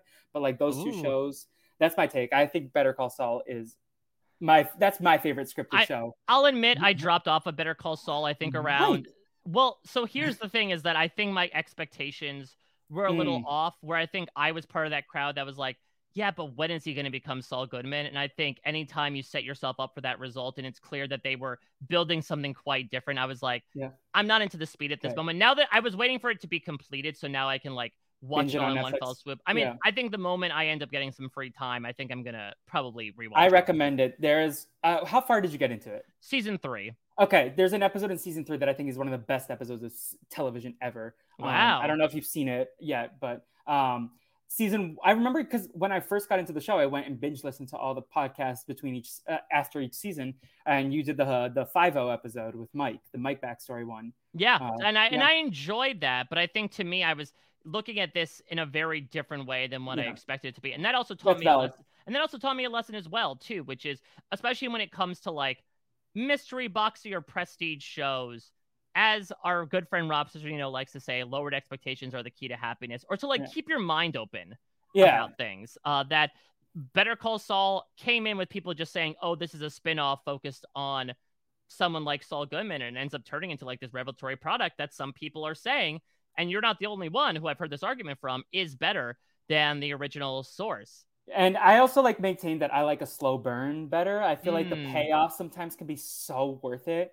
Like if you like, even if you're impatient like me, which is weird, right? Because I would feel like I would like the fast-paced action of Breaking Bad, with each episode and like high stakes every single No, episode. I Whereas, mean, I feel you. Like, I am much more into the character stuff of it all. Like, this is going to be the most basic bitch opinion, but I absolutely adore The Wire, which is not really plot based whatsoever. You don't really remember The Wire for the plot. There are certainly twists and turns and arcs to every season, but by and large, it's a vibes show. It's yeah. just hanging out with these characters every week.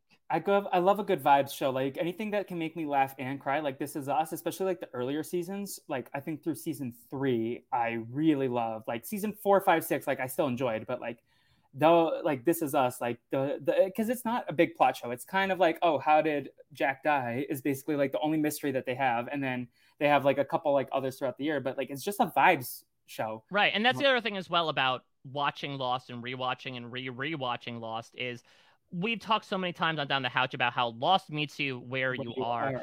And what's so interesting about having such a sprawling cast with so many different stories is that, in my opinion, every time I've done a major rewatch of the show, different characters have hit for me. Like, obviously, the first time you watch, you're fans of like the Hurley, the Sawyer, the Juliet, etc. My second time watching was in 2015, like Was it the watching a clones? major stretch of episodes. Yeah, and I had just gotten married, and so like I was very much paying attention to Jin and Sun of like this the love and like the ebbs and flows, ups and downs that came with marriage and having a soulmate and binding yourself to someone for the rest of your life and like all the complications that come therein. And then Down the Hatch happened 4 months after we had Asher. And so I obviously viewed not only the Claire Aaron stuff, but in general, the idea of fathers and sons and how much that recurs throughout the show. Hell, all the best cowboys have daddy issues, as one episode will say. But like getting to see all of those relationships and how complicated they are over the course of the season hit so differently for me. And so that's a really fantastic show to watch, to rewatch. Also because, like a lot of people, I was primarily caring about the mysteries, about the plot of the show. I certainly liked characters, but for me, I came back every week to be like, okay, what mystery is going to be solved this time? You know, what big question will be answered? But Lost can be a plot show, obviously, from a lot of the stuff the scripts revolve around. But if you watch it as more of a vibe show, if you watch it as tracking the arcs of these characters with the plot and the island more so in the background, like it is in basically every scene in Hawaii, it's an infinitely more enjoyable experience, in my opinion. Not only due to the satisfaction of the ending, which does, I think, a complete 180 when you look at it from that lens, but also to just take a really distilled look as to where these people start and where they end up. I think it's by far a more fulfilling way to watch not only that show, but more of the stuff I like in general than maybe something like a 24, which is more so focused on, okay, what's going to happen this week? And that's why I love character shows that you mentioned, like Never Have I Ever. I don't know if you've seen that. It's like I've watched a little bit of it, yeah. it's such a good character show because like it is a dramedy. It's tight 30 minutes though, which I appreciate sometimes. But Especially nowadays, yeah, yeah, it's nice. It's a nice breath of fresh air. I'm watching Star Wars Rebels now for the first time, which is another VA moment where I slap myself and like, how did I not get into this sooner? This is some of the best Star Wars television I've ever seen. But those come in at 21 minhave, and it's like, this is nice. yeah. This feels really nice. Yeah, I need to get back on my Clone Wars bullshit. I have a whole spreadsheet, Mike. Oh my god. And I'll show it to you offline, but it's embarrassing, but also kind of like calming for my ADHD brain. I feel you. I really like organizing things into lists and being able to. I used to. I decided to undergo my own project of like watching slash rewatching SNL from the beginning when I was still into SNL, and I would like make a chart of the episode, the date it aired, the guest slash musical guest, and then like my personal rating from 1 to 10 to try to track what are the best episodes in my opinion. Yeah, and then when like it doesn't come to fruition, like I had one of those for The Simpsons and Wizards of Waverly Place when Disney Plus both started up, and it's like somewhere dead in some email that I don't check anymore. But so just to like circle back to like the pain that like the things that come out about Lost can cause, like it's still important to recognize like what the show can provide for you. Like I have very, very complicated feelings on Ryan Murphy just because of like Glee was transcendent for me, especially the first 3 seasons, which I watched live or semi-live with like the first season I caught up to it. Yesterday was the anniversary of Cory Monteith's passing, and also this week was the 10 years, which is wild. Which also, like, not to go on a tangent, but it was kind of like one of those moments where I felt like I was on a reality show and came out to news, because I didn't know about this until 2 weeks later, because I was on this study abroad immersive program, and I had a flip phone at the time, so I didn't know about this. You're not getting live updates from TMZ on that flip phone. So I found this out like 2.5 weeks after it happened, or like at least 10 days or something. It was like wild. I was like, this felt very trippy. But also, like, this is also the week that Naya Rivera passed away a couple years ago, and she primarily was foundational to me because of like what she represented in terms of intersectionality, let alone her being like a phenomenal character in its own right. But like the reckoning that like I feel like some of the cast members of Glee have had. I listened to the Jenna and Kevin podcast, which I really enjoy. They are willing to hold people accountable, unlike, I know this was a conversation we've had in the Discord. Like, I love the Office ladies. They seem like lovely ladies, but they're like, everything is like rainbows and ponies. And I feel the same way about the Parks and Recollection one. I didn't venture into Parks and Recollection because I had a feeling, like Rob Lowe is great, but I feel like he's channels so much of Chris Traeger just in that type of PRE setting. It's Jim O'Hare. And Jerry's on there too. Jerry, yeah. So, but it's like, these are very rainbows and ponies. Like, we love each other. Like, I have complicated feelings on Chris Pratt as well. And like, they're like, Chris Pratt is the nicest guy. And I'm like, he doesn't care about all the people that I care about in the same ways. But I feel like Kevin and Jenna, they've had Ryan Murphy on the podcast multiple times. And like, I'm so fascinated by him on the podcast, but I also don't like him because of stories I've heard about what the set of Monster was like from people who worked on it.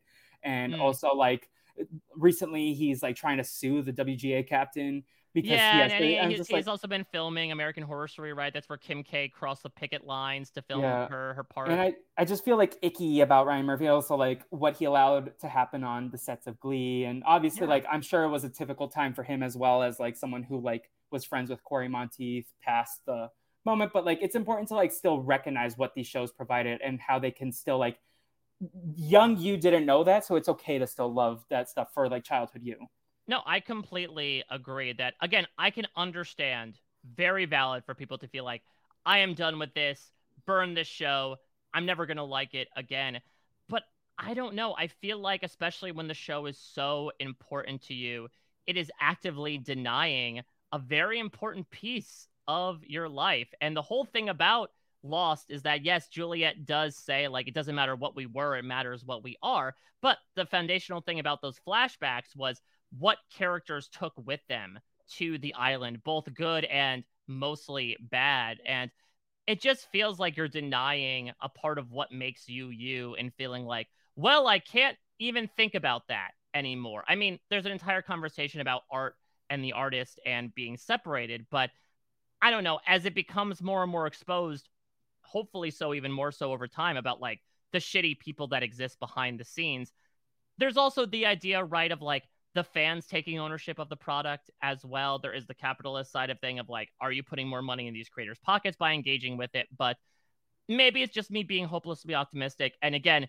it's not to demean whatsoever those that do feel like a clean break is necessary for them. I find it near impossible and irresponsible from my perspective to be like, this thing changed me for the better, but because bad things happen behind the scenes, I have to now eradicate all the good stuff it gave me. It feels like we're learning the wrong lesson. I agree. And like, one of like probably my most favorite genre of music is pop, and one of my first big pop like forays was Michael Jackson. And like, it's complicated now, but it's like I can still like appreciate this genre, but like sometimes when I think about the genre, I'm like, who's the king of pop? It's Michael Jackson. And there's like Yeah. some unsavory things about him. And it's To like, say the least. to say the least. Yeah. So it's like, I can't like excommunicate this whole genre of music. Yes, maybe I don't listen to Michael Jackson on my Spotify, but like I know he gets money from like the Glee covers of Michael Jackson, but I still like those covers, and it's very hard for me to separate sometimes. And it's easier for other celebrities, but like I think Chris Pratt is a really good actor, and it's hard sometimes when I'm like, I know I don't like you, but you made me forget that you're Mario right now, and that's frustrating for me. And like Guardians of the Galaxy is, I think, my favorite of the Marvel Cinematic Universe. Like besides Black Panther, I think it's my favorite of the like entities. Like each one, I think, is like as a collective. Like I think the Thor movies I enjoy generally more holistically. I mean, I enjoyed one Thor movie very, very much, and then the other ones maybe less so. I'm a weirdo who my favorite of the original 6 Phase 1 films is Thor. Since I was a kid. I always loved Kenneth Branagh, obviously, as someone who went to school for theater. Like his Shakespeare directing adaptations are fantastic. Go watch Much Ado About Nothing with him and Emma Thompson. It is so freaking good. It has Denzel Washington and Keanu Reeves doing Shakespeare. What more could you want? But yeah, I think it's tough, especially for us as, listen, we are the not normal people that like have these pieces of pop culture as things that inform who we are as people. Not all of us are like that. There are people out there who, again, are listening to podcasts and moving on and not feeling the need to send in feedback, who are just like, yeah, I mostly learn stuff from, playing sports and hanging out with my friends, that they can look at this stuff and say, oh yeah, fine, I'm good with canceling Harry Potter. But when it's a part of who you are, first off, the heartbreak is understandable because, again, it's part of your composition. It's almost like finding out a family member had done something unscrupulous because it's something that has informed your own genetics in a manner of speaking. But I think it also means, to your point, like you can forgive yourself, for the younger version of yourself for like not realizing it in the moment, because nobody did. Be easy on yourself. Like if 6 billion people didn't realize it, it's okay if you didn't either. And also because if it's something that you came out of with a good experience, I am of the foundational philosophy that memories inform who you are. And I try to take every good or bad thing as an experience and something I can put in my pocket that is looking like George Costanza's wallet at this point and be able to move forward with and learn a little bit more about this big blue marble that we're spinning on as a result. And so for me, it's not about throwing out the baby with the bathwater, whatever that might entail for you. For me personally, it's about more so taking a look at something, thinking about what can I learn from this. As an example, looking at these obviously very intrusive, very offensive lost events and saying like, okay, I could have a more scrupulous eye when it comes to, especially from an entertainment journalistic perspective, how things are run behind the scenes, the power dynamics that exist with showrunners, the need to fit in and enable certain behaviors just because you want to do the thing that everyone else is doing. Like those are lessons to take away as well as my own understanding of pop culture. Yeah, and they inform your life, but they're still a piece of your life. I had a thought, and then the ambulance came by, and I just got distracted again, which was, you were just thinking like, who's going there? What's their story? Yeah, what's their story? But I guess tying this all back to where we started, and then we can wind down with this. You've mentioned many times your mini-me, your son.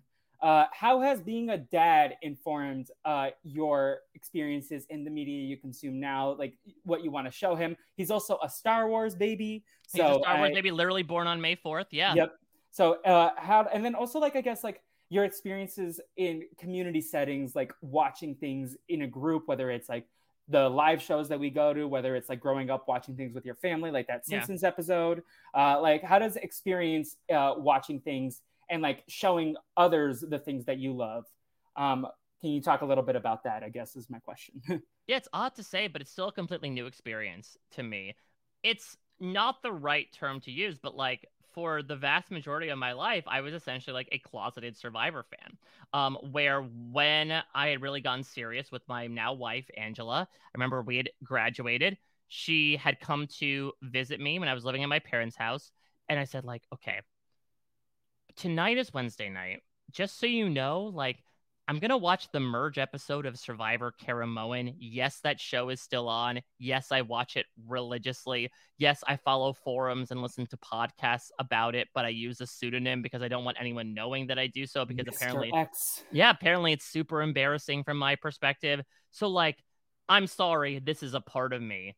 And it's so interesting to look back on that, because I have been so incredibly grateful for all of these community watch experiences. Like, it is astounding to me on so many levels, getting to go to a live know-it-alls, to just a live viewing party, because all I do when I look around is like think back to the 10-year-old version of myself who would talk about things with people, but then as others would fade away on the show, I felt like I couldn't talk about that with anybody else. And so I found the internet more and more, whether it's playing orgs or whether it's, hanging out on forums with people, but largely remaining by myself. And to be like out in the open, Mike Bloom here as like an actual voice, relatively so, in the community of this show that I once felt ashamed to be a fan of, and to be in a room of people who love the show as well and get invigorated by it like it's a sports game or like the finale of a major prestige TV show. It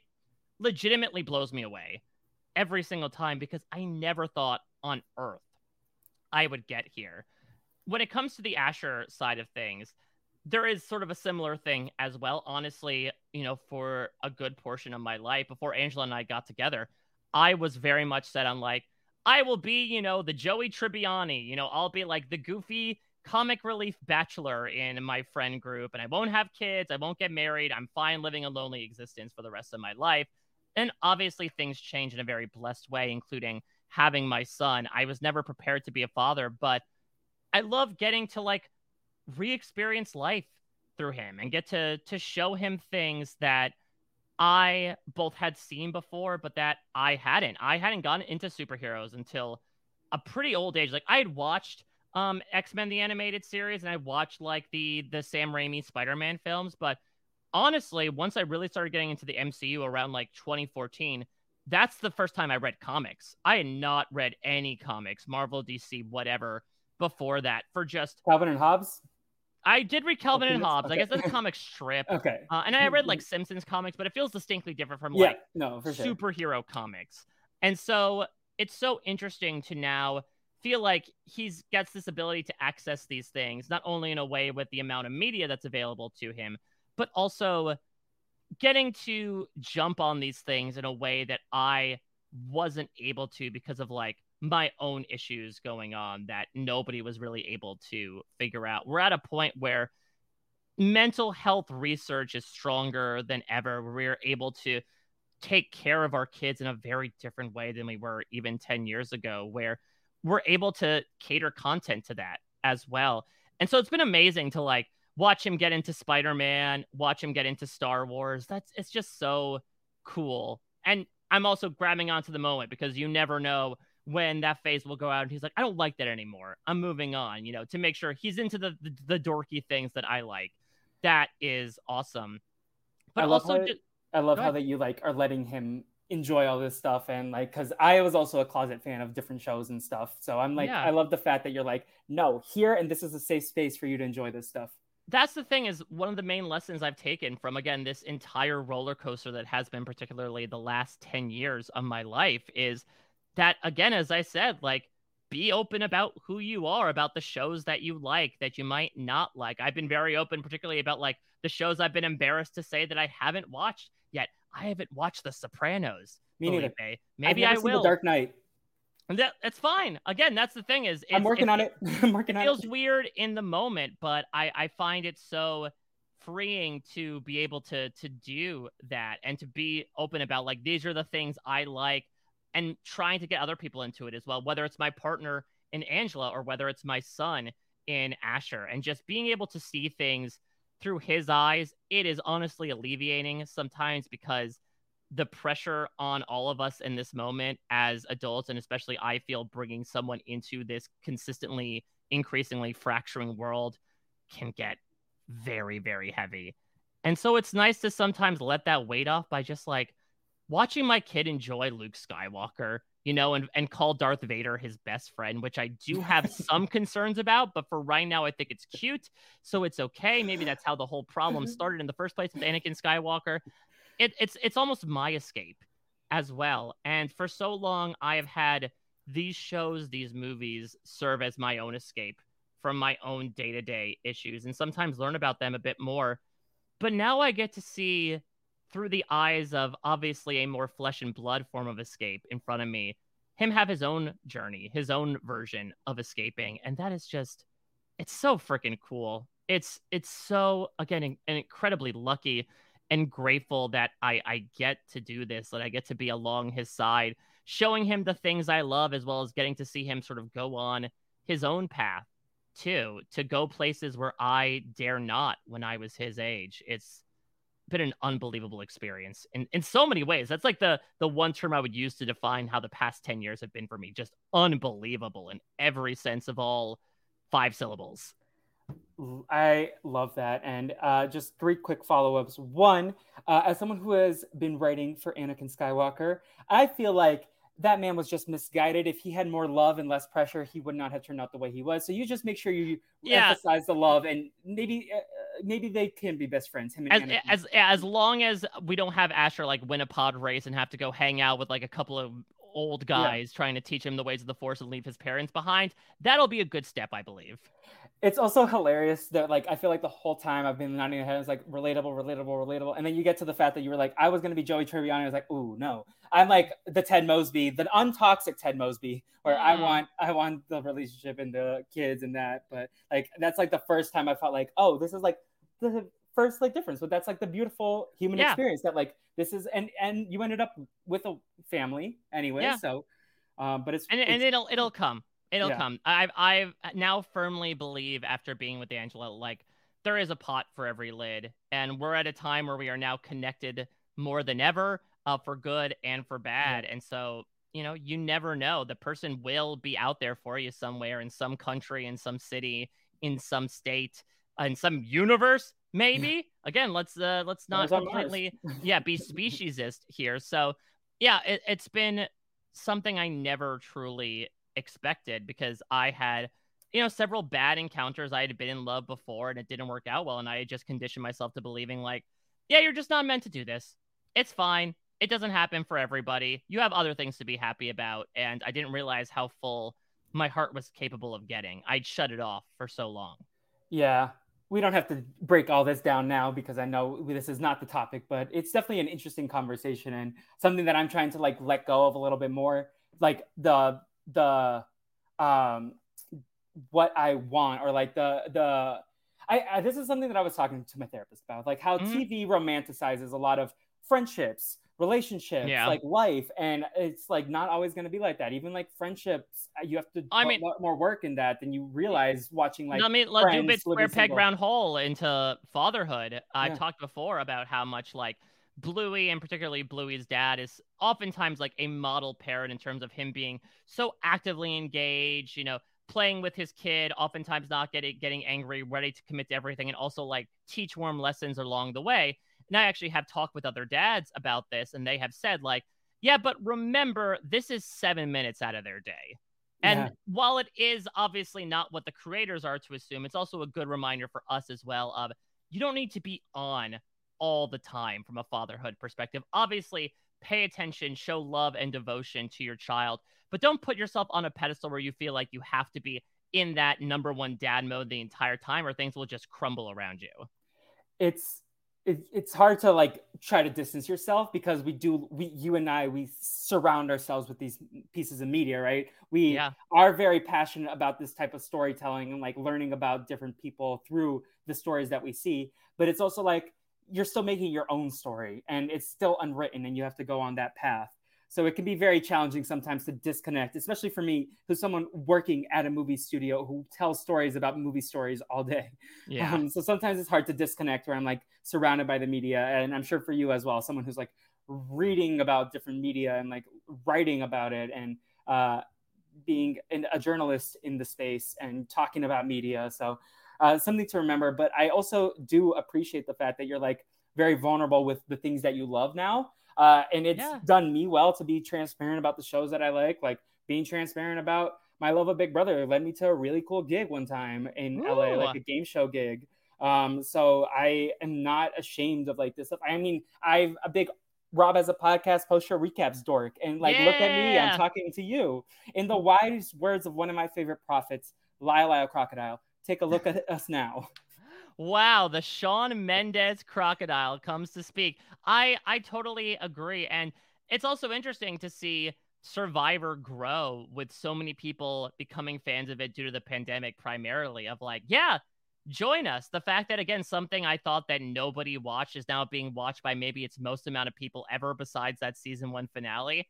It's awesome to think about from my own mental perspective considering where I thought things were 20 years ago.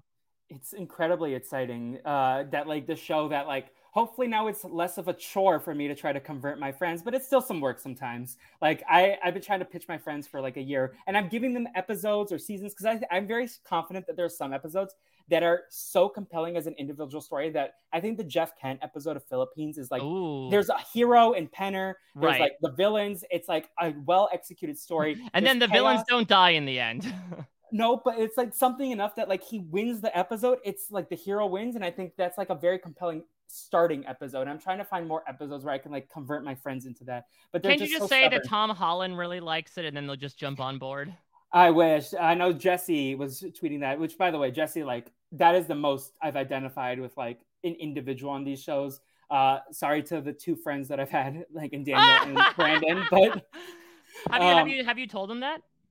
Jesse, no, Yeah. I've never met Jesse in person. I mean, I've tweeted about it, but yeah, I like was gonna say, like, yeah, DM him, reach out to him. He's an incredibly nice guy, and I think I'm he sure would. he is, but it's like I don't know. I still like get it's so I weird listen. DMing I'm like also, with the yeah, I'm blog. also saying, yeah, that you're like, this is very healthy to keep things at arm's length. Also, DM these reality TV contestants. Transparently, it's still overwhelming emailing you or Rob or Josh or reaching out sometimes. I was like, I'm a fan still. Like, it's weird. Like, I'm a fan of yours. Thank you, Michael. But I brought back the first name, the full first brought name. it full circle. But yeah, this was so fun. I feel like I could have this conversation with you for hours, like talking about different pieces of media, like even just like jumping around. We could spend hours talking about like things that I know you like Avatar or superheroes, or like there's so many different pieces of media that we could talk about. But I feel like we got a good encapsulation. But if you ever want to do a part 2, open invite. Oh, of course. Let's Mission Impossible yes, this, right? yes. Do a part 2 that will be coming up at some point in years and years to come. Well, it was supposed to come out next year. Same with Spider-Verse, but who knows? Yeah, we'll see. But with that said, Mike, you have many things going on these days. Where can the people keep up with you? And then, as always, what is a pop culture plug for you to give out to the listeners? Ooh, that's a good one. So I will just say in general, at a Mike Bloom type on all social media islands in this increasing archipelago that is the internet. I do have a question about your Twitter profile photo. It's been the same for 10 years. Are you maintaining that forever?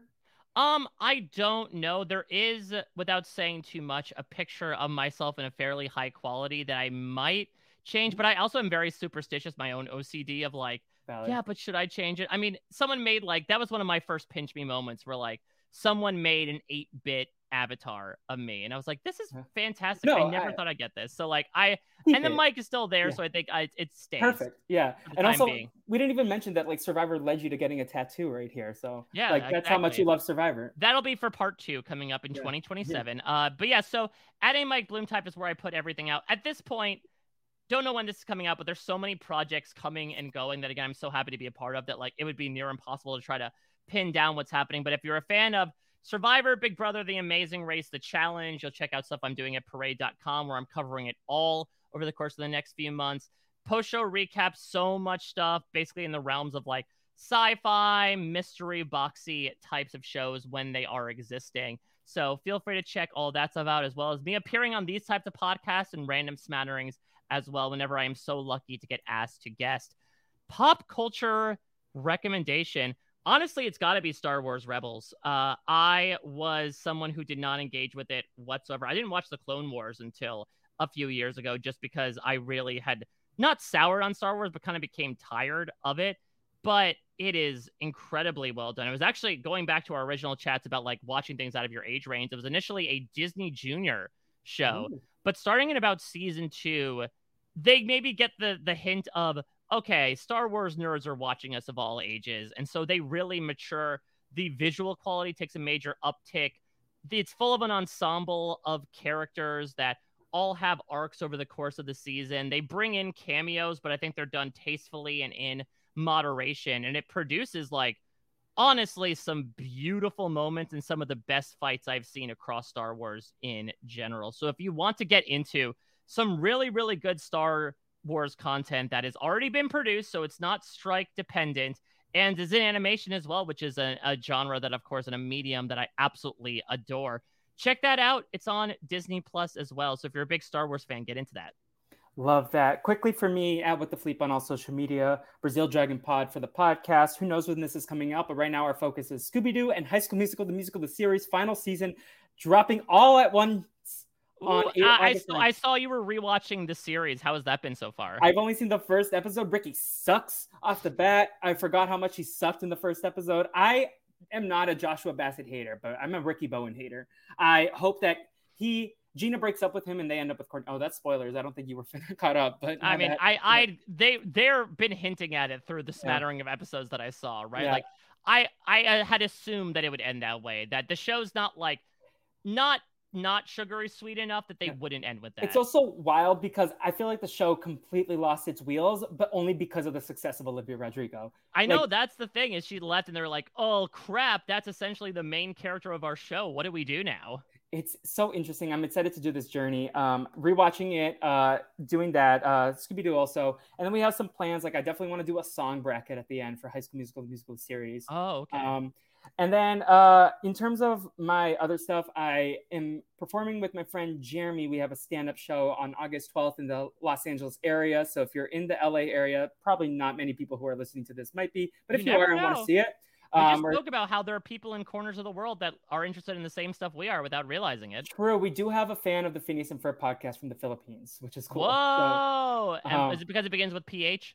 Who knows? We also had a season. We did a brand steal, Survivor Fletcher Flynn Philippines, something like that. Or Survivor Philippines and I don't know. I don't remember what we called it. And then our season 2, we did Survivor Mango Chutney versus Blood versus Water. Because Baljeet says this is thicker than mango chutney, and then Navi made a joke about mango chutney is thicker than blood versus water. Oh, there we go. So, I love it. It was Australian Survivor also, which was a hoot and a half.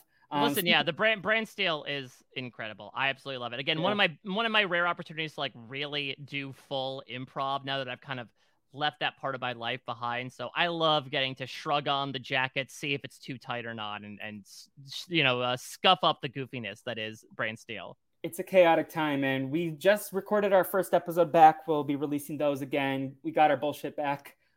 We back on our bullshit, sorry. And I guess I mentioned earlier, but Lyle Lyle Crocodile is going to be my pop culture plug. Is the movie objectively good? No, but did I cry? Absolutely. It made it like healed a part of childhood me. The kid didn't have friends. He was friends with a crocodile. There are bangers. It's the people who composed The Greatest Showman. Kasich and Paul, yeah. Yes. There are some bangers in there. Javier Bardem is going for choices. I am here for all of them.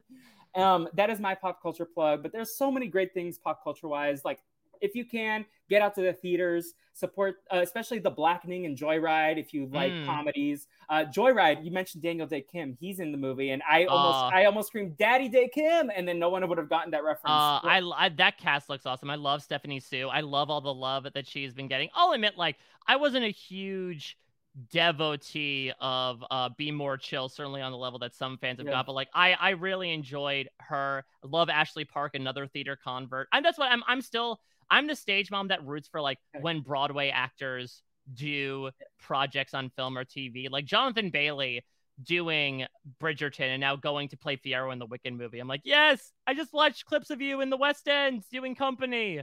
It's so fun to see all the success of these theater people. Also, another pop culture plug. The cast recording for Shucked. I desperately want to see Shucked so badly. I love Alex Newell. Yes. And you know that I was writing the Brant Steele for the PSR patrons. I listened to the cast album like 3 times on loop one time, just or like the 3 days that I wrote in a row recently. And I just love Alex Newell. So happy for them and all their success. But yeah, with that said, Mike, if hashtags are still a thing, what should they hashtag? God, what should the hashtag be? We doted on so many subjects. Hashtag come? No, I'm kidding. No. I mean, we'll get you're talking about finding an audience. Like, you will find an audience to come out to your show in LA if you use hashtag come. I don't know. I'm sorry. I know I've said, I love doing improv, but you caught me on the spot. I'm just trying to think past our 2-hour conversation. I'm trying to. You know what? We're gonna do hashtag fly by FLYBYE in honor of you randomly swatting away the fly and missing the answer to your question. That was the moment. It came back recently, and I was like, "Go away, fly." This is a random tangent quickly before we wrap up, but there was an episode of the Challenge podcast many years ago that Allie and Brian got in a debate about the old lady who swallowed a fly. Yes. And I remember that deeply, that moment. I remember where I was trying to fall asleep. And that was a wild time when I thought I could fall asleep to podcasts. Not a thing. No, it's tough. I'm someone who I thought when I was a kid, and I had to memorize lines for a play, I'll do the old trick on sitcoms where you listen to the lines on repeat when you're sleeping and then you'll wake up and it'll automatically be memorized just in your gray matter. But I don't know anyone that can fall asleep listening to something and truly listening to something. Maybe if you have calming music on in the background, but I don't know. I think it's just because I'm so single-minded. I have a very tough time multitasking that I can't be actively listening to something while also trying to put my body to sleep. See, for me, I have it in the background, but then my mind still spirals anyways. But then I'll have right now I'm doing the Marvel movies in Portuguese. So then I can listen to it because I've been trying to improve my Portuguese professionally. But then previously it was Friends when I first got this job because Friends is the biggest show in the world, especially for Warner Brothers. So then I listened to Friends and I flipped the iPad over and just had it in the background and I put a sleep timer on it. And then it works, but it took me a while to get used to it. But I can't fall asleep with nothing in the background. And white noise never worked for me. The Sleep With Me podcast never worked for me. Well, nothing says white noise better than Friends. Probably the ultimate version of white noise. Love it. With that said, hashtag fly by. Thank you so much, Mike, for doing this podcast. Anytime, man. This was so fantastic. Thank you for having me on. I get the opportunity to talk about so many specific pieces, usually covering them episodically. So very rarely do I get to go macro here. I loved it. And with that said, stay tuned to the Media Made Me for more exciting interviews. Until next time, everyone. Bye. Now I know I'm dreaming. Master, I don't think you quite realize what you've got here. So why don't you just ruminate whilst I illuminate the possibilities? Well, Alibaba had them 40 thieves. Scheherazade had 1,000 tales. But master, you in luck, 'cause up your sleeves you got a brand of magic never fails. You got some power in your corner now. It's heavy ammunition in your camp. You got some punch, pizzazz, Jabu and house. All you gotta do is rub that lamp, and I'll say, Mr. Aladdin, sir, what will your pleasure be? Let me take your order, jot it down. You ain't never had a friend like me. Life is your restaurant, and I'm your maitre d'. Come on, whisper what it is you want. You ain't never had a friend like me. Yes, sir, we pride ourselves on service. You're the boss, the king, the shah. Say what you wish, it's yours. True dish, about a little more baklava. Have some of column A, try all of column B. I'm in the mood to help you, dude. You ain't never had a friend like me. Oh, my. No. Can your friends do this? Can your friends do that? Can your friends pull this out their little hat? Can your friends go, woo? Hey, looky here. Can your friends go abracadabra, let it rip, and then make the sucker disappear? So don't you sit there, slack jaw, buggy-eyed. I'm here to answer all your midnight prayers. You got me bona fide certified. You got a genie for a charge to fail. I got a power to help you out. So what you wish, I really want to know. You got a list that's 3 miles long, no doubt. Well, all you got to do is rub like so. Oh, Mr. Aladdin, sir, have a wish or 2 or 3. I'm on the job. Big nabob. You ain't never had a friend, never had a friend. You ain't never had a friend, never had a friend. You ain't never had a friend.